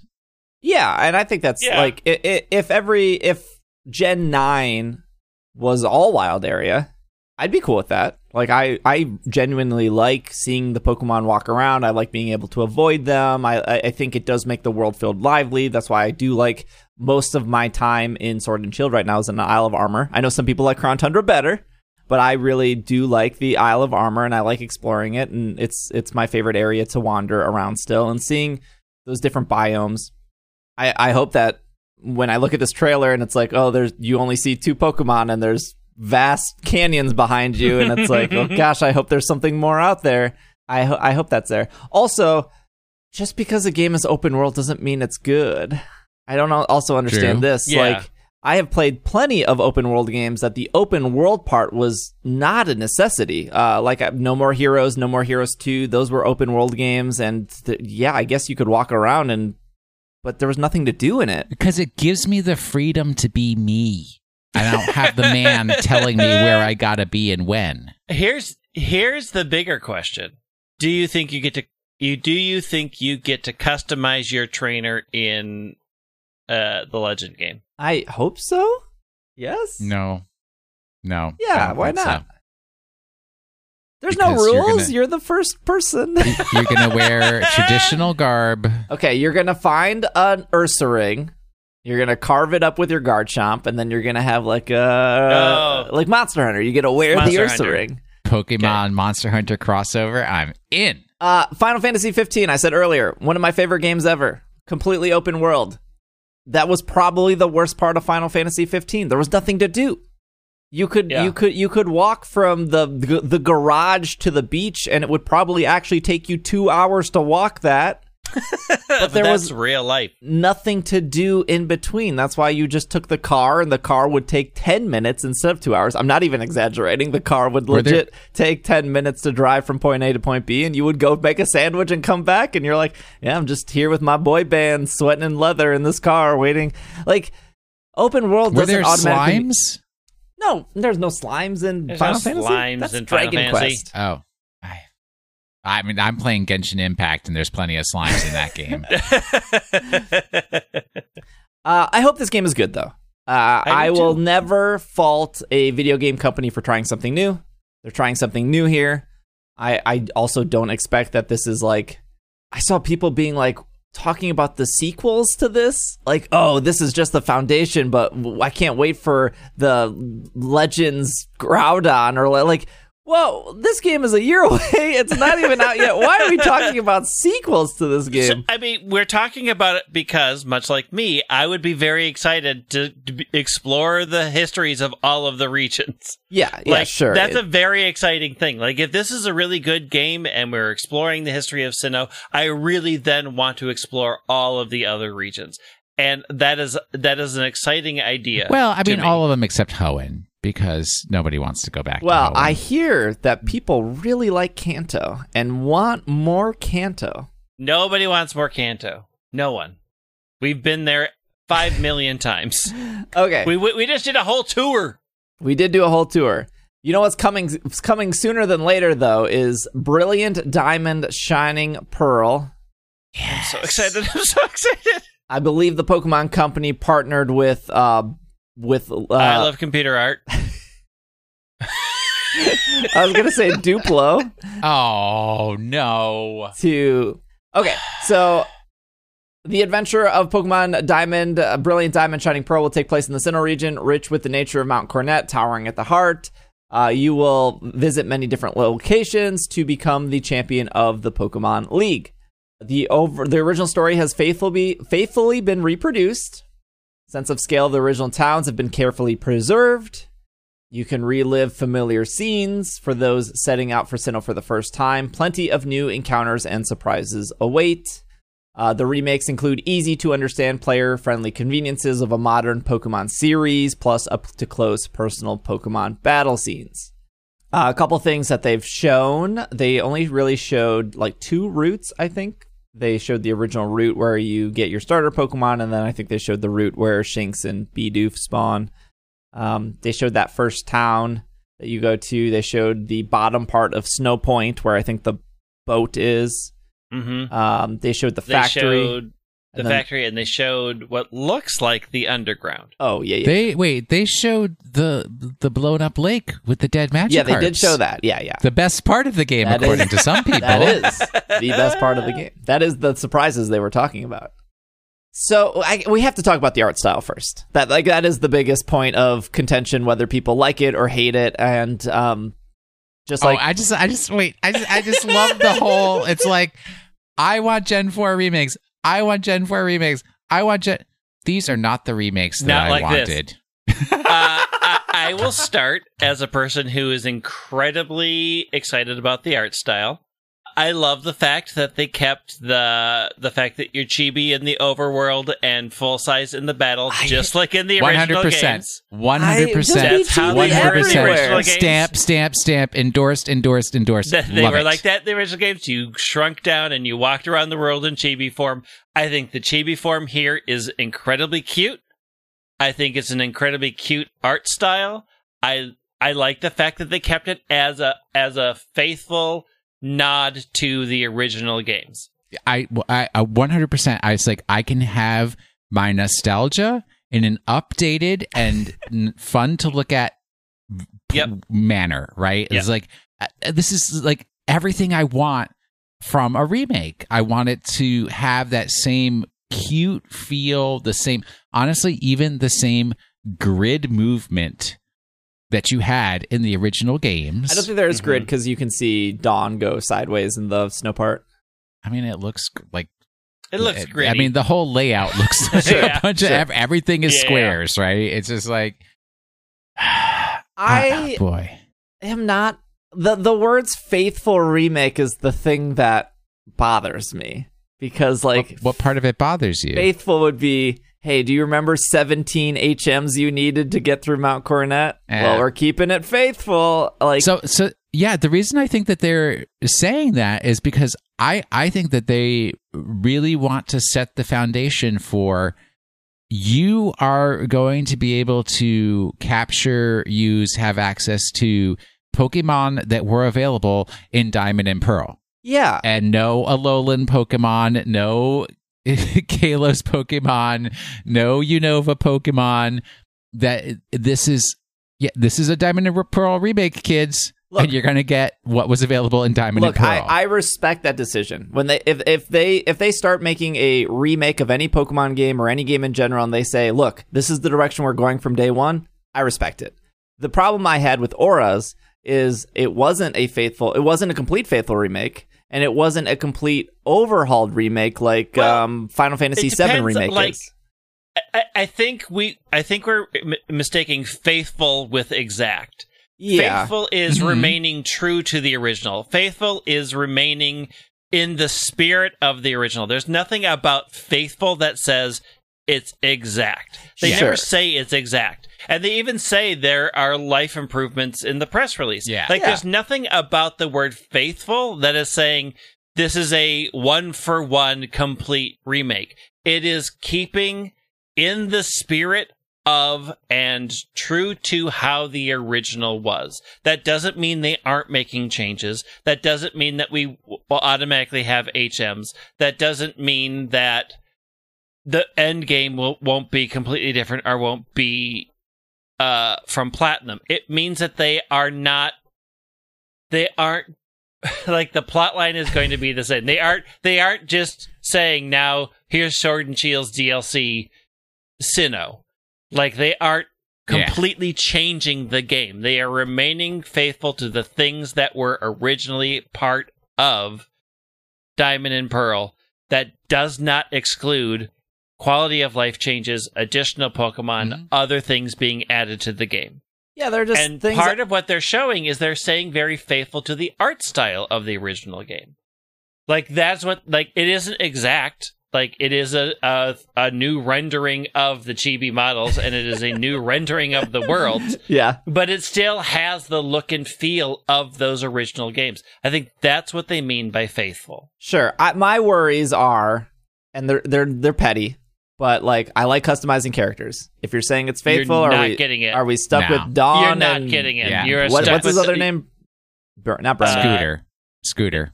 Ethan? No. Ethan's Johto. Dawn and the other guy. Dave. Dawn and Dave. Dawn and Dave, my two favorite Pokemon protagonists. It is. I know it's so important to people when they play games to be themselves, and in Pokemon, that is a game where you are yourself. You are, for better or worse, picking your favorite Pokemon, going through with your journey, having your experiences, and to X and Y, that was a huge factor of being like, I can be black for the first time. I can be Latino for the first time. I can wear a hat or not wear a hat or put on a pink jacket instead of a green jacket. That adds a ton of immersion for people going through a game. And it was a turnoff for auras for me to be like, I gotta be Brendan. Brendan's lame. I'm not lame. I'm cool. Debatable.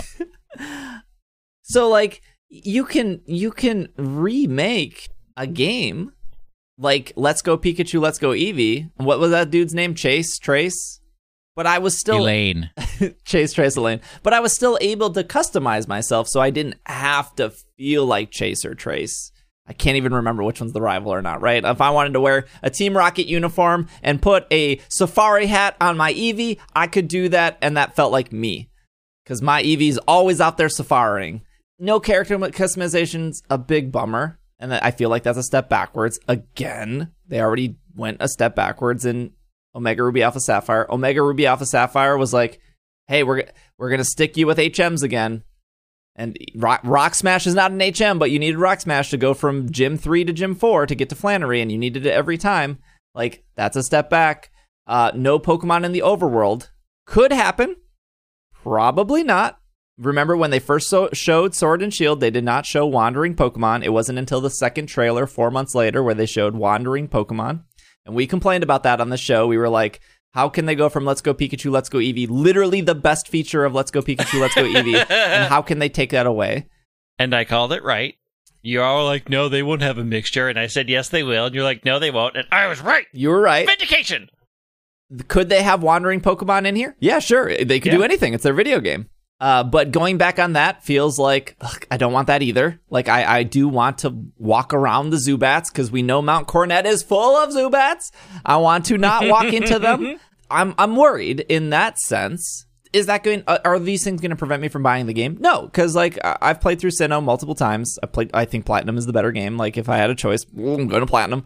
I would miss those things a lot, and I think those things, being able to customize your character and seeing Pokemon in the overworld, for me, adds so much immersion to a series I love. Well, are we ready for true confession time? Yes. I only played Pokemon Diamond to complete my living dex. I didn't really pay attention to the story. I kind of rushed it. So this will be my first visit. I'm dead. With actually caring. Diamond was the first time I ever completed a Pokedex. Like I have very fond memories of Diamond, so I'm going to buy Brilliant Diamond. Yeah, I needed to move my Pokemon off of my Pokemon Emerald cartridge up. Mm-hmm. So that's why I played Pokemon Diamond. I mean, looking at how they do a lot of remakes, I don't think we're getting customization. I don't think we're getting overworld. We don't know for sure. True. They like to hide those things. again, manage your expectations. They really haven't done it a lot in the past. It's highly doubtful they're going to do it here. Also, keep in mind, this is not the key focus of new next Pokemon. Pokemon Legends Arceus is the key focus of new next Pokemon. This is, you guys wanted remakes. We paid this company to make remakes. I can what you wish for. We didn't spend gold. We spend silver. So you get silver. So at least in Auras, you could be unique in your secret bases. Yes. In this game, you can be unique in your underground secret bases. Yeah, but in the like capture the flag, the tag, they showed a scene of like 16 people in the what was that? Yeah. That's the Wi-Fi room, Union room. I think they're called. Wi-Fi room. Like that would be a great place to express yourself. Hey, I'm the dude wearing the green hat. Yeah, and you could do that in the old games. You picked what your avatar was when you went into that room. You just picked an avatar. You didn't customize yourself. Right, but that doesn't mean that you can't, like, that. Ooh, are they not going to be a part of this? The designated text that you can choose, like, remember they had you could only pick words. Yeah. It's like, I like happy and celebration. So there are some big questions here. The biggest question being like, and this kind of goes back to why I think Will is wrong about them not doing a Gen 9 in the statement of like Gen 8, is they have to keep pushing forward this competitive scene. So how are they going to say, hey, all competitive for the 2022 World Tournament is going to be in the Diamond and Pearl remakes not made by Game Freak? Or is it going to be in Sword and Shield? Like, we don't know that. Yeah, I don't know what they're going to do. They keep canceling the World Championship, so maybe that's the real hot take on what's happening with competitive. Like, we're just done with competitive altogether. Because it's not going to be Legends of Arceus. If you go to the Japanese website, right. I think we said this earlier, Legends of Arceus has no online multiplayer at all. Diamond and Pearl on the Japanese website says 2 to 4 players. So is Diamond and Pearl going to be the competitive game? Which maybe it is, or is it going to continue? Game Freak can design the battle system and say, you use this. Yeah, what was it for Auras and... Auras was the competitive game during the time. It did go from X and Y to Auras to Sun and Moon. Because they added new megas. The only time they skipped was Let's Go. But they said when Let's Go came out, they literally said, hey, Let's Go is not a competitive game. Like, they put that flag down very early on with Let's Go. So I don't know how they're going to do competitive with this game coming out this fall. If they do stick it to Sword and Shield, is Sword and Shield going to continue to get wild area updates and contests and Mewtwo's appearing in raids throughout the time? Are they going to support both games? They could. They did with Ultra Sun, Ultra Moon, and Let's Go. Ultra Sun, Ultra Moon continued to get new tournaments while Let's Go existed. But then... that's a long time, right? Because we got 2 DLCs last year. We have nothing planned for this year for Sword and Shield. This game comes out in fall. Are we just going to live Sword and Shield battle mechanics until Generation 9? I don't know. I don't know. If Diamond and Pearl are going to be the main competitive games going forward, are there Gen 8 Pokemon post-game? Faithful remix? Okay, cool. Get to the end. Can I import some Gen 8 Pokemon? Can I import Cramorant? Can I import Stonejourner? Can I... the one thing I feel like I know for sure, it's not been confirmed, but if a company making this video game also made Pokemon Home, I'm pretty sure those two things are going to work together. No, that is a step too far. Why dare you make that assumption? Would they do that? That is so wrong. I don't think Legends of Arceus will have all 898 Pokemon. I don't think Gen 4 remakes will have all 898 Pokemon. I think Game Freak and the Pokemon Company planted that flag, and I think they're standing by it. No Pokemon game going forward will have all 898 Pokemon. It would boggle my mind if this game doesn't let me import a Scorbunny or a Cramorant or a Alcremie. It would actually boggle. I get that you probably have to beat the game, beat Cynthia, then you can do it just like Gen 5. It would feel very weird to not be able to take those freshly new Gen 8 Pokemon and explore a different region with them. What if they come out with something that's like Pokemon they've used every good word out there. Like Pokemon battle competition. I don't know. And it's like literally, it's like links to Pokemon Home. Oh, you like can a battle revolution? Yeah. That's only about battling. And it's like you can move your Pokemon in from Pokemon Home. You have to breed them, develop them, grow them someplace else. And it's not tied to an actual adventure. That would be cool. I mean, I could see them doing that. Because that really frees them up quite a bit. The competition part and the remakes is the part. I don't know. I don't know how you solve for X in that. Like that is a big question mark of what. Oh, very easily. What did these games they mean say to they're this? no longer doing the VGC. They're only doing competitive TCG and Pokken Tournament. only supporting I could Pokken easily Tournament. see them. I could easily see them that just competition stays in Sword and Shield. Period. And that is until their next game that they're going to release with competition focus. Another thing, if this is faithful remakes, does that mean we're not getting Sinonian forms? Like, when I think of Pokemon games going forward, I loved Alolan forms, I loved Galarian forms. I would like to see a Sinonian... Oh, do you mean like new Pokemon? I would like to see like a Sinonian... we got that. We got Mamoswine. We got Roserade. We got all of these extended evolutions. Yeah, they were in there. You know it's not the same. It is the same. I want to see, like a Sinonian Inkay. Sinonian, Yamper. Come on. Those are fun. Why would you want to take those away? Because I don't think they're going to I don't think Game Freak is going to turn over design of new forms and new Pokemon to a third party. They don't have to. Creatures helps with Pokemon design. Like they worked with Namco Bandai to make Shadow Mewtwo. I don't think they're going to necessarily do that. We know that the anime team has made their own Pokemon, like Cosmog, which they forced into Sun and Moon. Like they can have a team of people help make 10, 15 Sinonian Pokemon to make that feel... Sinonian is such a bad word. It's a bad word. It's a bad word. I don't know what else is... Give me a better word. Somebody give me a better word. Sinoen. That is better. But that is something I look forward to in future Pokemon games. It's something I shouldn't expect, though, just because they did it for Sun and Moon and just because they did it for Sword and Shield doesn't mean every game going forward. There was a rumor... Or not a rumor, but PokeShopper, which is they have all the Pokemon merchandise from Japan and everything. They did say that there are 6 new toys coming for Shining Pearl, Brilliant Diamond, and 2 of those toys are Mega Lucario and Mega Charizard. So people jump to the assumptions because these are branded as Diamond and Pearl remake toys that Mega Charizard and Mega Lucario will possibly be in this game. Just to prove me wrong. Fine. Yep. That's why they did it. I don't know why anyone would be shocked about that. It's not like when Ultra Sun, Ultra Moon ended and Sword and Shield started, they forgot about Megas. They're adding new Megas monthly in Pokemon Go. Megas exist in the current episodes of the anime. Megas exist in Pokemon Masters.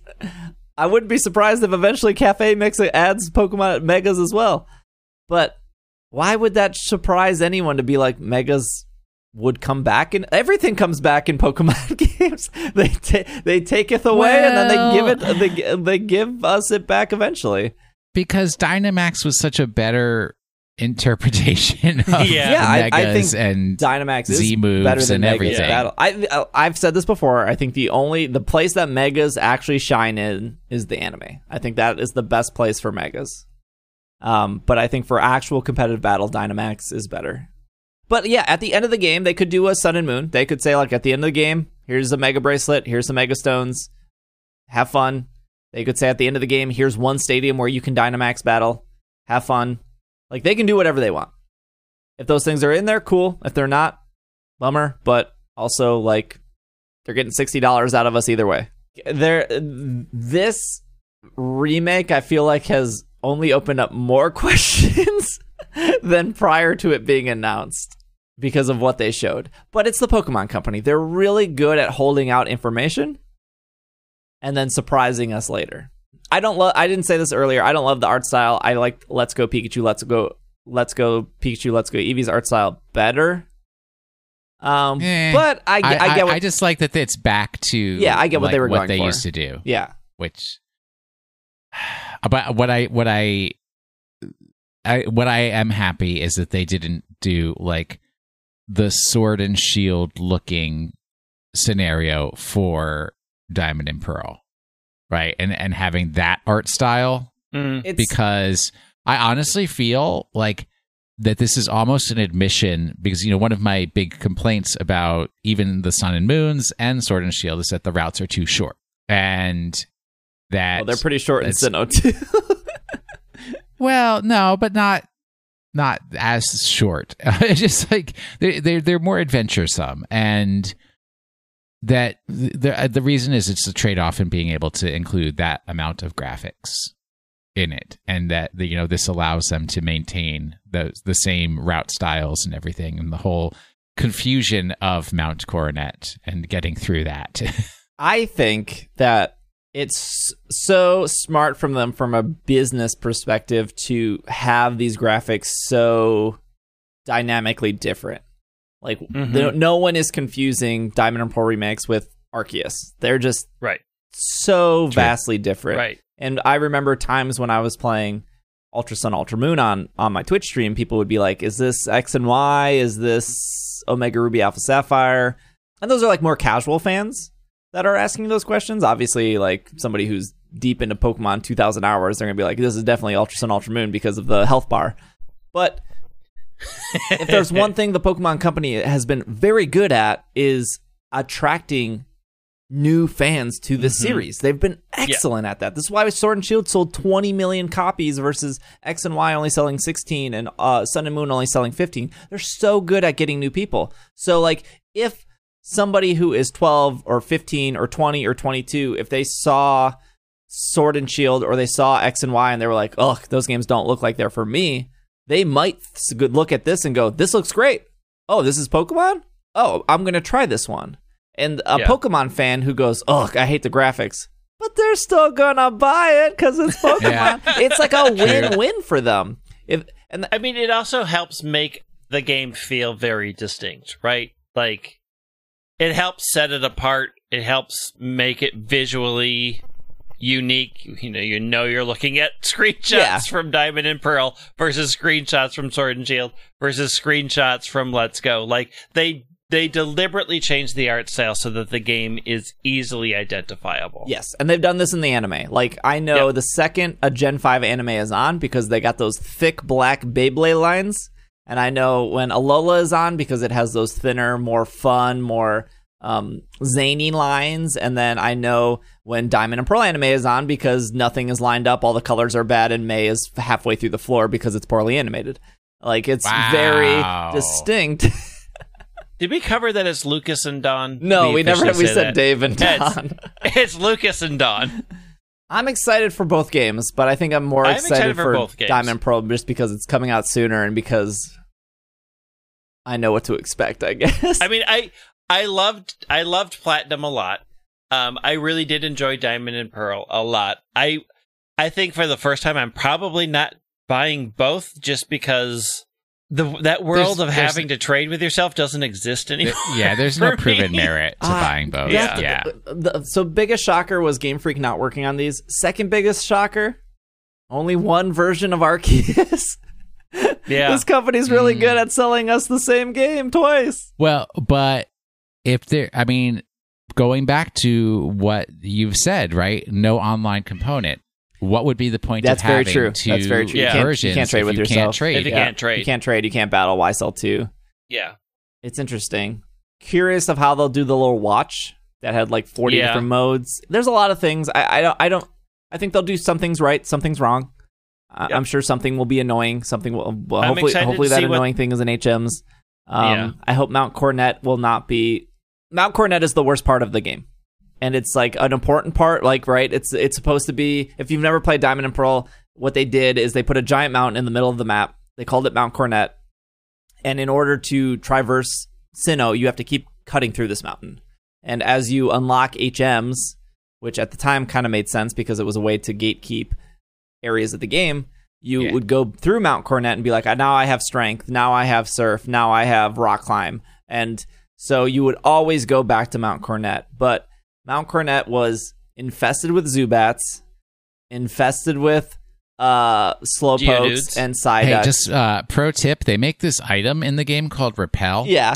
That you could use. But it also had that problem of, like, everyone makes a joke, like, you needed a Bidoof on your team because Bidoof learned 4 HMs. But the problem is, like, if you wanted to get to the Pokemon League, and I'm not joking, you needed minimum 7 HMs. You could get you technically needed 8 because the 8th one would have been Defog, but most of us have pretty okay eyes, and Defog wasn't as annoying as Flash. So you could get by with 7. It was like Surf, Waterfall, Rock Slide, not Rock Slide, Rock Climb. Anyways. But you needed 7, which is like, if you didn't want Bidoof on your team, 7 moves dedicated to HMs across 6 Pokemon. And that really sucks when you're trying to go to the Pokemon League because that's your final team normally. It's just... Well, no, you change it up right when you get there. You have your traveling team and you have your competitive and you have your battling team. But even if HMs are in, I guess that issue is slightly alleviated if you could access your PC everywhere, like in Let's Go and like Sword and Shield, because then I could just access my PC, switch to Bidoof, push the rock, switch back, move on. I mean, there's a lot of ways that they could Quality not have of HMs. Life. They could have HMs be like they were in Sun and Moon, where it's tied to a specific Pokemon that you call. It could be that you access your PC everywhere. Like, there's a lot of ways around it that we just... Who knows which one they're picking. Okay, yeah. Okay, let's take one more break. We have to talk about Pokemon Snap, a little bit Pokemon Go, Question of the Week, Pokemon of the Week, and then we are done. There's no way you're having Question of the Week. Yeah, we're going to skip it. It's like, let's be real. I didn't even think of a song... Simply because I knew there was no way you were going to allow that to happen. Okay, we will be right back. Hey, it's the start of the month, and I just wanted to bring up our Patreon, patreon.com/PKMNCAST. This show is completely funded. Everything I do here full-time is because of the Patreon. Podcasting doesn't make any money because we don't run ads, so it doesn't matter if we get 10 listens, 1,000 listens, 1,000,000 listens, we get 0 pennies. So all of the work we do here is supported by you guys. If you would like to support, if you like what we do, if you want to join our awesome Slack community, you can head over to patreon.com/PKMNCAST or just ise.cash. Both those websites will get you over to our Patreon. It's also in our podcast show notes. But any support you want to throw us goes a long way. We have a couple different reward tiers. They all are very well listed of what you get. But like I said, for $2 a month, you can support the show. You can join our Slack community. You can talk about Arceus Legends. You can talk about the Diamond and Pearl remakes. You can talk about Animal Crossing. You can talk about Zelda. We got a lot of things going on. But if you would like to support, patreon.com/PKMNcast. Otherwise, thank you so much for listening, and I hope you enjoy the rest of the show. We are back. All right. Can we, before we talk about Pokemon Snap... No. No? Okay, never mind. No, let's not talk about Pokemon Snap either. Moving on. I think, look, they announced 2 new Switch games. Mm-hmm. Both exciting. But I just thought there was going to be something more to the 25th anniversary. True. Like, yeah. They, like, mentioned Masters. They mentioned Cafe Mix. They mentioned Pokemon Go. No Sleep, no Detective Pikachu, no movie trailer. Like, the new merchandise isn't even up on the store. Like, it just felt that the 20th anniversary had way more going on. Think of it this way. They're treating this as a full year event. So this was the launching point. And now we will have a year's worth of fantastic revelations. Every week, something new. We can only hope. I just, in comparison to the 20th just seemed more hype. Did you get your Leons and Masters? No. I did. Yeah, I guess we can talk about Pokemon Masters for a hot minute. They added Leon to Masters. Leon is They added Marnie. I have not got my Marnie. It's a 1% pull, which is the first time they've done a 1%. Usually a 5-star new character is a 2%. Yep. But I think Leon is a 12% chance of 5-star overall, whereas usually those banners are 10% 5-star. So even though Leon's a 1%, you have a higher chance of getting 5 stars. They're trying to really make Leon feel special. It's Leon. He does feel special. It's Leon. Yeah. Leon's cool. It's overpowered in the game. Hands down. They've just decided that there's no other pair that matters. And they gave 6,000 gems this weekend, which is extremely generous. They gave 3,000 for logging in on Pokemon Day, and then they gave 3,000 to celebrate the 1.5 year anniversary of Pokemon Masters. And they say that they have 2-year plans.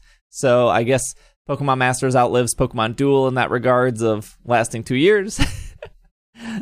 They mentioned Cafe Mix on stream. So, hey, Cafe Mix is going strong, I guess. You're getting all those golden acorns or whatever it was. I started playing. I'm level 12. I don't love it. Did you join the... No, you have to be 22 to join. I'm getting there. I feel like what they showed of Pokemon Snap in the Pokemon Presents video really sold Pokemon Snap finally. To me, at least. Didn't to me. Really? Okay. It did to me. There was only one thing that I was like, I honestly don't care about this, but the whole rest of it. That Venusaur jumping into the lake. Woo! No. That did it for me. It was cute. It was cute. No, I'm saying there was one thing that was like, I don't care about this. This does not move me. Was it the online leaderboard stuff? No. What didn't sell you? The stickers. I don't need stickers. Edit and share your photos. I'm not going to put googly eyes on a Dratini.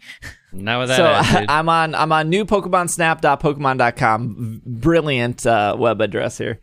You can now they showed that you can edit your shots in New Pokemon Snap. Photos taken during your research can also be saved to your personal album, which is separate than your Pokemon photo decks. When you complete a course and are about to save photos to your album, you can use the Resnap function to adjust brightness, blur, zoom, and other aspects of your photo. In Resnap, you can increase a photo's blur and adjust a photo's point of focus. You can also lighten and darken by adjusting the brightness or draw attention to your favorite part by zooming in. And then there's the photo editing mode. You can add stickers, frames, filters, and photos saved in your album. You can also make photos stand out by adding more personal touches. The Nintendo Switch Online membership sold separately, you can compete in global leaderboards with Pokemon photographers around the world in various rankings, and such as Pokemon Photo Dex Score. If you're a Nintendo Online member, you can also share your photos with people around the world. You can post your favorite photos and see what kind of shots people are taking. So that was kind of the new thing they showed. It looks like they have, at least in the screenshot, they have trending photos, they have featured course, and then they have recommended. So who knows if this will be a complete disaster? Well, why would it be a disaster? I don't know. Anytime you can give people a stylus and they can draw on their photos, something can go wrong. Oh, wait. Who said that you can't draw? You can do stickers. You can put your stickers in a very interesting arrangement, but at least it's limited in some way. Yeah, I mean, I think a lot of people are still worried that this game isn't worth $60 worth of game. Yes. I will say, hot take, this is the first Pokemon professor to ever. This is my dude. Oh, really? Yeah. I'm dating this guy. Okay. I'm making my trip to the Lental region. Yeah, I mean, there was nothing more that they showed that made me think, okay, I'm really on board now. Like, all the things that they showed are things that I expected them to already include in the game. You can throw the luminous orb at the Pokemon, and it changes the color to fire. Blue. Like, that's not... Very exciting. Here's the thing. I'm not Did saying you see how cute that Vaporeon was when you threw it and it ate the apple, and then it gets into a little smiley pose for you? What is wrong with you? Why do you hate goodness? I don't. Here's the thing. My whole probably first interaction with this game will be watching one of you play it, because that's really interesting to me, and I don't know that I'm going to get more enjoyment out of me playing the game than, say, watching one of you play the game on a big screen. But you can get a shiny Celebi, I'm pretty sure. Yes. No. Oh, no, I don't think the Celebi was shiny. At the back that was shiny. It also says wild Pokemon thrive on the island of Lental region, where environments can greatly differ, making for a variety of habitats where different Pokemon expressions and behaviors can be observed. Players will be able to get their attention by playing a melody, which was in the original game. And then the Hoot gets all real happy. Those real cute. Throwing fluff fruit. They will also be able to use Illumina orbs, an invention of Professor Mir, on Pokemon to witness something out of the ordinary. I'm assuming that means Pester Ball, but they didn't want to use Pester Ball because Pester Ball is kind of mean. Yeah, but it lights up the Pokemon. Yeah, I think it's just like, instead of no Pester Ball, we're going to use this orb and they're going to do something cute instead of being like frustrated that you threw a smoke ball at their head. Those Charmanders got real mad when you threw Pester Balls and apples at their heads. And Magikarp's confirmed in the game. I saw that. They can even use their camera to run scans, which will be helpful to find hidden Pokemon or inspect their surroundings. As a player keeps researching a course, their research level will increase. They may discover Pokemon acting in different ways, which is like the replayability. Trainers may even encounter legendary or mythical Pokemon. We know in the first Pokemon Snap there was Moltres, Zapdos, Articuno. There was Mew. I don't think there was Mewtwo. There was like Mewtwo in the stars, but I don't think Mewtwo just showed up. There's Mewtwo in the... There was a shadow, or it was in the star... It was like the constellation. Yeah. I guess we'll see. I mean, like, Pokemon Snap could be an awful game, and they will sell millions of copies because nostalgia. Oh, and plus, like, little kids will get a lot out of it. Yeah. Right. Just like the on-rails component, which is the detractor for me, is perfectly fine for them. I mean, I'm not saying it's... Where's my Pokepark Switch? Come on, man. It's just I don't think it's a game for me yet. Yeah. I need to see it. I need to see the replayability of it. You know, a lot of things are catching... there's a lot of games. Like, I still haven't completed a lot of things in Sword and Shield. So, like, We'll see. I'm very interested in watching it. I'm very interested in seeing how it goes and how people play the game, and watching people play and take pictures may encourage me to buy it. I enjoyed the first game. I'm just not yet sold on this one. Although the closest they've come to selling me on this is in the edit and share on the webpage. The mustache on the Toucanon is very, very good. It's very good. The next set of news here. I guess we'll talk about some Pokemon Go. We did the Kanto tour. We didn't talk about that last week because we recorded early. So we went to Mall of America, played the Kanto tour. As somebody who went to all 4 Pokemon Go Fests, I think the Kanto tour was better than all those Go Fest. I think the things that you did and the hour rotation change, I thought was engaging and fun. So what I had wished is that it started with everything in the wild and it ended with everything in the wild, and the rotation was just in the middle. Because having played the whole day waiting for the rotation to come back around again was kind of frustrating. I wouldn't say it was super frustrating, but it was just like, oh, Steve needs a Jinx, and that is not coming up again for another 3 hours. Yeah. But you knew we were going to be playing anyways. I know. But from sort of a time thing, I think it would have been more exciting for me to have everything spawning. There was a ton of stuff in the first couple of hours, then they went to the regimented time, and then they ended with everything in the wild for a couple of hours. That's just me. Like, that's the complaint I sent to them. I'm like, I wish it had been open, segmented open. I did have a good time, but I can't say that I had a better time with this one than I did at GoFest. Because... Well, the GoFest stuff didn't have raids. Yeah, I mean, the raids were fun. To a point, when we were chasing the 400th time we were doing to Mewtwo. The point where Greg and Will were back in the hotel room hanging out, and other folks were out still doing raids. You guys went, so it was a 12-hour event. It was from 9 to 9, which I think is way too long. It was very long, and I was very tired. Wait. We didn't give the most important update on this whole event. Okay. I won. Will Anderson won. Because I finished everything. You finished everything. And I had no interest in finishing anybody everything. else. I thought the collection things were cute. I am not mad that things were in raids. Again, because we were in a location where we could do a lot of raids. I understand why people may have been upset for people who didn't go to a location. it was a risky choice in a risky time. So I get that complaint. We made a different choice.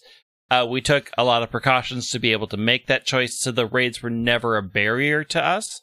There were a lot of raids.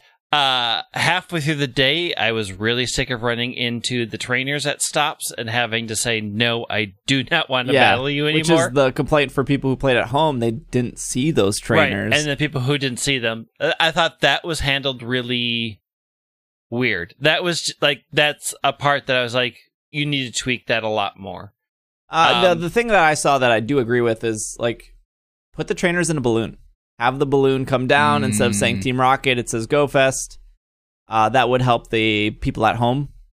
That would have... Mm-hmm.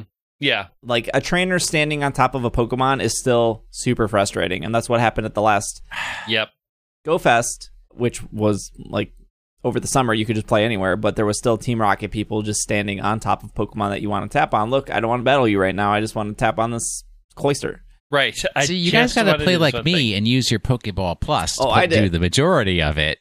I wasn't tapping on anything.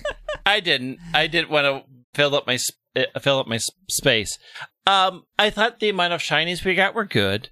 I felt like maybe I expected the shinies to happen more in the wild than they did. Like, I got more off of my incense than I did in the wild, just running into them, and that felt a little off. That being said, I showed up at 9 in the morning and I left at 9 at night. And I had an amazingly great time. I just can't attribute all of that to the event. Yeah. Well, no, some of it was that delicious pizza. Oh, that was so good. Pizza was good. So I think I think overall it was worth the $12. And we ran a poll on our Twitter. We had like 900 people participate in it. Obviously, those are people who listen to the show or who follow the Twitter for news, so they're obviously Pokemon fans. I think it was like 52% said it was worth it, 48% said it was not. I was in the interesting. not. I was in the not. And I would probably assume that a lot of people that said it was not were people who played at home. I would be very, very curious. But in a sense where we went to probably what I still think one of the best places in the United States to play, Mall of America. They had 8 gyms, 25 Pokestops, I think. Yep. It was gyms, any raid, Tauros, Bellsprout. There was no Bellsprout raids, but if there was a Bellsprout, Farfetch'd filled up instantly. Yeah. Didn't have to talk to anyone, didn't have to do anything. if Greg got into a 20 raid, Will would get into his own 20 raid, I would get in my own 20 raid. It would just instantly fill up. It looked... When we started, it was not that way early in the morning. When you guys... I was a little worried when we first started, like, ooh. When you guys... Because Will and Greg, they kind of tapped out around 7:30ish. And then me and Chris continued grinding Mewtwo's. Will and I had a wonderful time enjoying each other's company, watching a weird chateau thing that was left on HGTV. that horrible HGTV it was thing. So bad. And neither of us cared enough to change the channel. But after 7:30 in the Mall of America, it was still easy to get like 7-8 people in your raid, but it was no longer filling up. Like I think overall, at least in that area, people were done after 10 hours. I mean, it was a long day. It was, and I mean, right, for me, I don't want our listeners to think that Will Anderson gave up. No, that is 100% incorrect. I literally had completed not only like the Professor Willow research, but what is the Today research? Is that just called special research or whatever? Special Today research. Yeah, I had completed all of that, which means like I evolved every Pokemon from Kanto that could evolve. The only reason for me to be out with my very, very tired legs, continuing to walk the Mall of America, would be to try to get a shiny Mewtwo. And guess what? Chris didn't get a shiny Mewtwo. Guess what? Steve didn't get a shiny Mewtwo. So I'll get my shiny Mewtwo some other day. I've been sitting on 20 premium raid passes for a year and a half. I finally was able to spend them. I mean, when you started the Kanto tour, they gave you like what 3, 4, 5 incense or something like that. Yeah, that was a lot. They gave you 3 remote raid passes. They gave you 10 or maybe 9 daily free raid passes you could do. Mm-hmm. So if in raid passes alone, they gave you more than $12 worth. Again, if you were at home, you probably didn't take advantage of those. So I totally get it. But in a situation where you were out and about and you were doing raids and you were joining raids, you got your value there. I think there was at points they gave star pieces during some of the research as well, and they gave you the shiny Ditto, and they gave you the rare encounters of the Snorlaxes and the Lapras, and the shiny odds were increased. I think it was like Niantic has definitely gotten better at these events over time. Every event they have been doing. Oh, definitely. Minus maybe the Mr. Mime event. But these big events that probably take a lot of planning, a lot of setup, they have really knocked it out of the park. I don't think, though, I still think if Niantic had the choice to do an IRL Go Fest, they would still do it. And they would they would do this on Makes the so side. much more money. Yeah. Let me throw that in as well. Not only did I win by getting all the researches complete before everybody else, I completed like 3 other researches that I had not. You did your Victini one or something like that? I did the Victini one. I finished the Mr. Galarian, Mr. Mime, Mr. Rhyme one.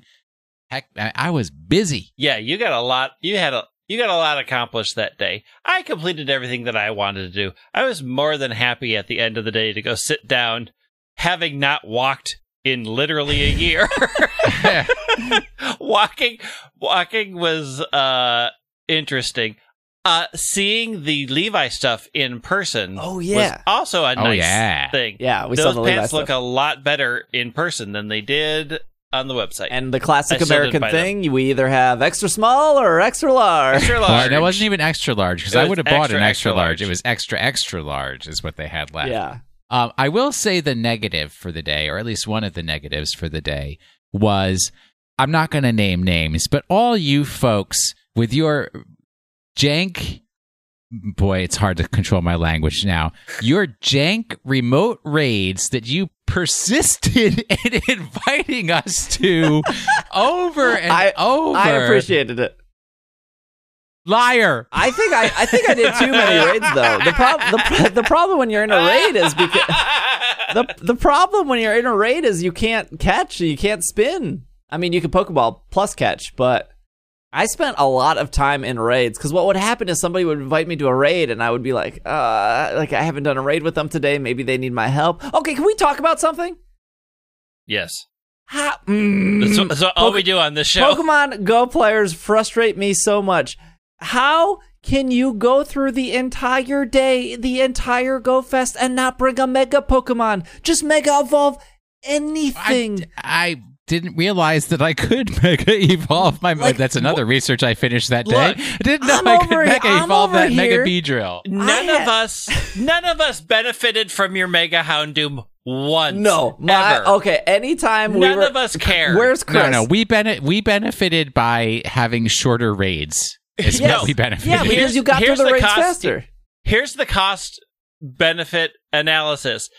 The 2 seconds of time we saved in raid was off-put by the 5 hours of Steve going, bring in the Mega Houndoom! Oh, yeah, you I'm should so be great. happy I'm so great. I got the Mega Houndoom. Mega Houndoom. Okay, whoever was... For 9 hours of him going on about Mega Houndoom. That Malibu guy had like a Gloom and a Butterfree, and I don't know what else he had, but Mega Houndoom swept that dude so many times. I only battled that dude. I don't know who the dude in the Pikachu outfit was, or the girl in the Explorer hat, or the dude with the 3D glasses. Give me Malibu, because Mega Houndoom sweeping the floor with that guy.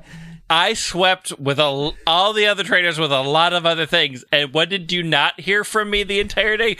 Mega Houndoom! when my Mega Houndoom ran out, I should have did Mega Gyarados though. Oh boy, were we sweeping with Mega Gyarados when I pulled that bad boy out. But the point being is, all these people at Mall of America doing raid after raid after raid, you know, they're not at home, easy to invite people. I invited 5 people every time I joined in a raid, and most of those people never got in because there were just so many people at Mall of America that were just jumping in. And it was like, I saw so many people at level 41, 42, 43, 44, these people over level 40, none of them using megas. Now there wasn't a mega that was perfect for every single encounter, but in my situation, I was like, well, I want Mewtwo. I'll do as many Mewtwo's as possible. I'll pick a Dark Mega. And you don't have a lot of options. You got Gyarados, you got Houndoom. But you could have done like Mega Ampharos if you wanted to do like Zapdos, or not Zapdos, but Articuno Moltres. Mega Beedrill's not good against You could do Mega Beedrill against Mewtwo. Yeah, Bug against Mewtwo. But in the very few situations where I was Mega and there was like maybe 2 or other 3 people Mega, there was a significant difference of like clearing up 30 seconds faster or 20 seconds faster. And that was just more time getting mad at the trainer standing on top of Pokemon that you could like because we did so many raids back to back. That time to me eventually added up. And also, like, I don't know how you're level 44 and not think, like, just pop on a Mega. You're going to get Mega Candy in return. You're going to help out the other people. It's going to be slightly easier. Like, what possible other reason would you be not Mega? Like, this is the time to Mega. If any other time existed, playing for 12 hours is the best time to Mega because of the gameplay we're doing. Like, I understand not megaing today if you're only maybe going to do 1 or 2 raids, but in a like, I don't know. It just kind of felt weird to me that no one really mega'd anything. Like, I would look through the roster and it's like, oh, no one has Having megas. met this one person who is way too into megas, I will never mega because I don't want to be that person. Every day on my Twitch stream, people coming in, oh, I wish they would bring megas to Sword and Shield. Y'all ain't even using them in Pokemon Go. Bring the megas. I want to see them. Come on. You couldn't see anything. Jeez. I know. I never even pay attention to the other things that are out on the field. I'm just like tap, tap, tap, tap, tap, tap, barely looking at the screen. I'm just tapping on the dot. I'm like tap, tap, tap. I wish I could get some boba tea, man. The line at the boba tea place so long. Tap, tap, tap, tap, tap, tap, tap. Houndoom finally got his servants due this weekend. For years in X and Y and Omega Ruby, no one thought Mega Houndoom. I put him to work. Yeah, you told us about it non-stop. I'm all about the Mega. Okay. There is the season is changing in Pokemon Go. They introduced seasons 3 months ago. It was like the season of celebration. This is the Pokemon rotation. Like, some Pokemon will never spawn when a season existed. They're going to be rotating it come March 1st. Probably today, listening to the podcast. So the first season 1 of Pokemon Go was called Season of Celebration. This is technically the second season. It's called Season of Legends. Landorus, Thundurus, Tornadus coming back. Their Therian forms are coming. New Mega Pokemon will be coming. Different Pokemon will be in the wild for the Northern Hemisphere and the Southern Hemisphere. Different Pokemon will be in eggs. There will be season exclusive research. And there will be other bonuses going forward. We're not going to go through the whole thing. This podcast is already way too long. But we can talk more in depth. We'll probably actually have more information about the season after March 1st. That we can talk about.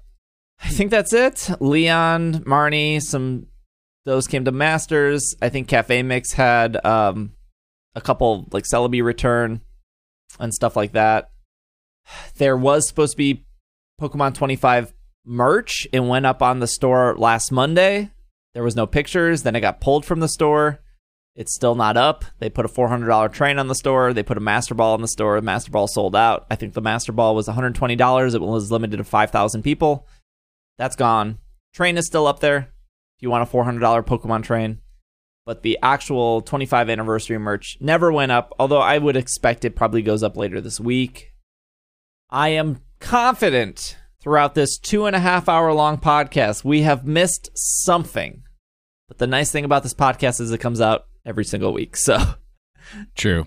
We will get to whatever we missed next week. We get more information about Diamond and Pearl or Legends. We can talk about that. If you have your own opinions of that stuff, you can let us know on Twitter, Discord, YouTube comments, podcast comments. Those don't exist. I lied. But Will, give us our Pokemon of the week. Last week's Pokemon of the week, it's a mythical from Alola. It's not Zeraora. It was in a movie. Takes no damage from normal or fighting type moves. And I used to be scared of the creature it was based on when I was camping as a Cub Scout. It's Chatot. Never Chatot. Why would the mythical Pokemon Chatot? Chatot takes damage from normal and fighting type moves. It's Marshadow. It is Marshmallow, yes. I just typed marshmallow into Google, Marshadow. What do you got? Anything good? No, probably not. There's not a lot. No, the Pokemon has the same type combination as Marshadow. Yeah. Marshadow is the only Pokemon whose stab combination is unresisted by any existing Pokemon. The only type combination to resist both Ghost and Fighting is currently unused, Normal Ghost. Oh, there's not a Normal Ghost Pokemon? Crazy. Well, because it's like you can't be normal and a ghost. Yeah, not with that attitude. Marshadow is the last Pokemon in Alola and the Pokemon Sun and Moon Pokedex. That's really bad trivia. Come on. Marshadow's effort value yields 2 attack and 1 speed, which is unique. Yeah, because you're knocking out multiple Marshadows over and over. I know. Just like, why would you? The shuffle icon is very good. Shuffle icon is good. Shiny? Shiny is bad.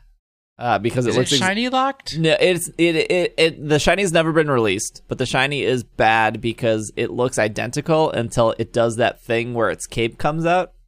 And then the cape is different. It's like instead of green, it's like purple. Oh. So you can't tell it's shiny until it a cape. You know when it goes into like when it uses its signature move? Have I ever used Marshadow in anything? Yeah, in the Mewtwo raids and Sword and Shield, Marshadow was super, of course. Super good. I brought my Mega Houndoom in Sword and Shield. What a mistake. Mega Houndoom! Yeah. Marshadow's all right. What about next week? I love Marshadow. Right. I think Marshadow's my favorite mythical. Wow. Bold claim. Deep cuts. It's so cute. All right. This Pokemon, I've probably done this one before, but it's been a tough week. Another all but forgotten Pokemon, an Alolan Pokemon that has only ever appeared in Alola. It chills the warm waters of the sunny islands, but it is not a water type. The Pokemon it evolves from is also not water type. One of its types is weak to the other, so that it only resists bug, ice, and dark types. Type attacks. I'm sorry, we've got to read this more clearly. This Pokemon is never found in the wild. You can only obtain this Pokemon if you evolve another Pokemon at Mount Lanakila, which is pretty far from the water. Who was the first person to ever obtain this Pokemon? There you go. That should be enough. Okay. All right. You're never going to get it because it's like the most forgotten Pokemon ever. I'm sure we got smart listeners. They'll figure it out.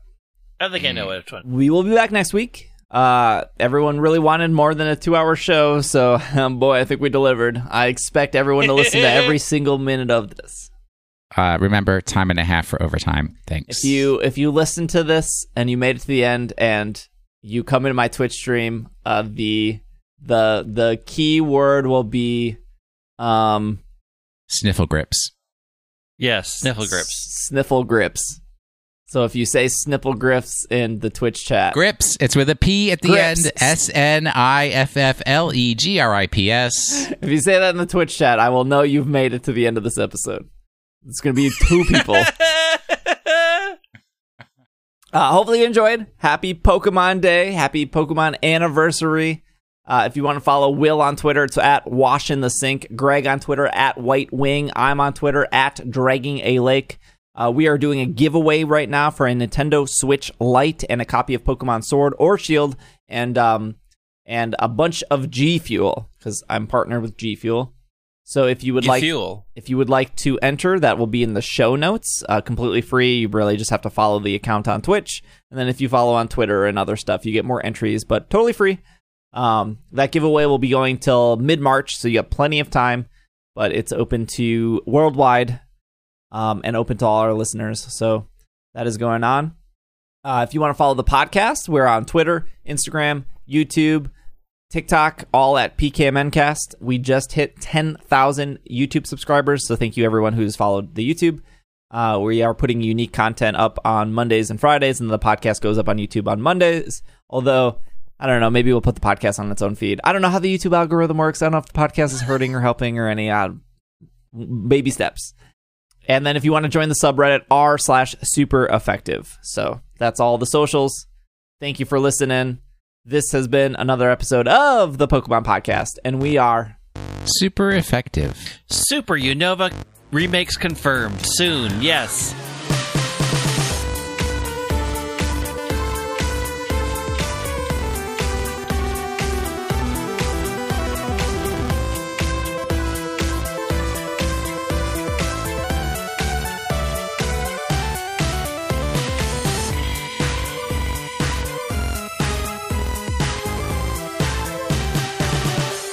Start the chant. Start demanding those Unova remakes. Always black and white, but your heart always knows what's right. A huge thank you to everyone who supports us on Patreon. If you would like to support us, you can head over to patreon.com/PKMNCAST, or if you can't remember that, ISE.cash. And you can support the podcast and what we do and join our Slack community for as little as $2 a month. And it supports the show because we don't make any other money besides the Patreon. But a huge shout out to the producers of our Patreon, starting with Kevin, Steven, Brian, Steph, Potato, Brady, Casey, Sean, Bovine, Patrick, Jetsy, Matthew, Kay, Courtney, and Catherine. And a huge shout out to our executive producers of Spencer and Anthony. Thank you all so much for the support. Thank you for listening. And if you would like to also support the show, you can head over to patreon.com/PKMNCAST.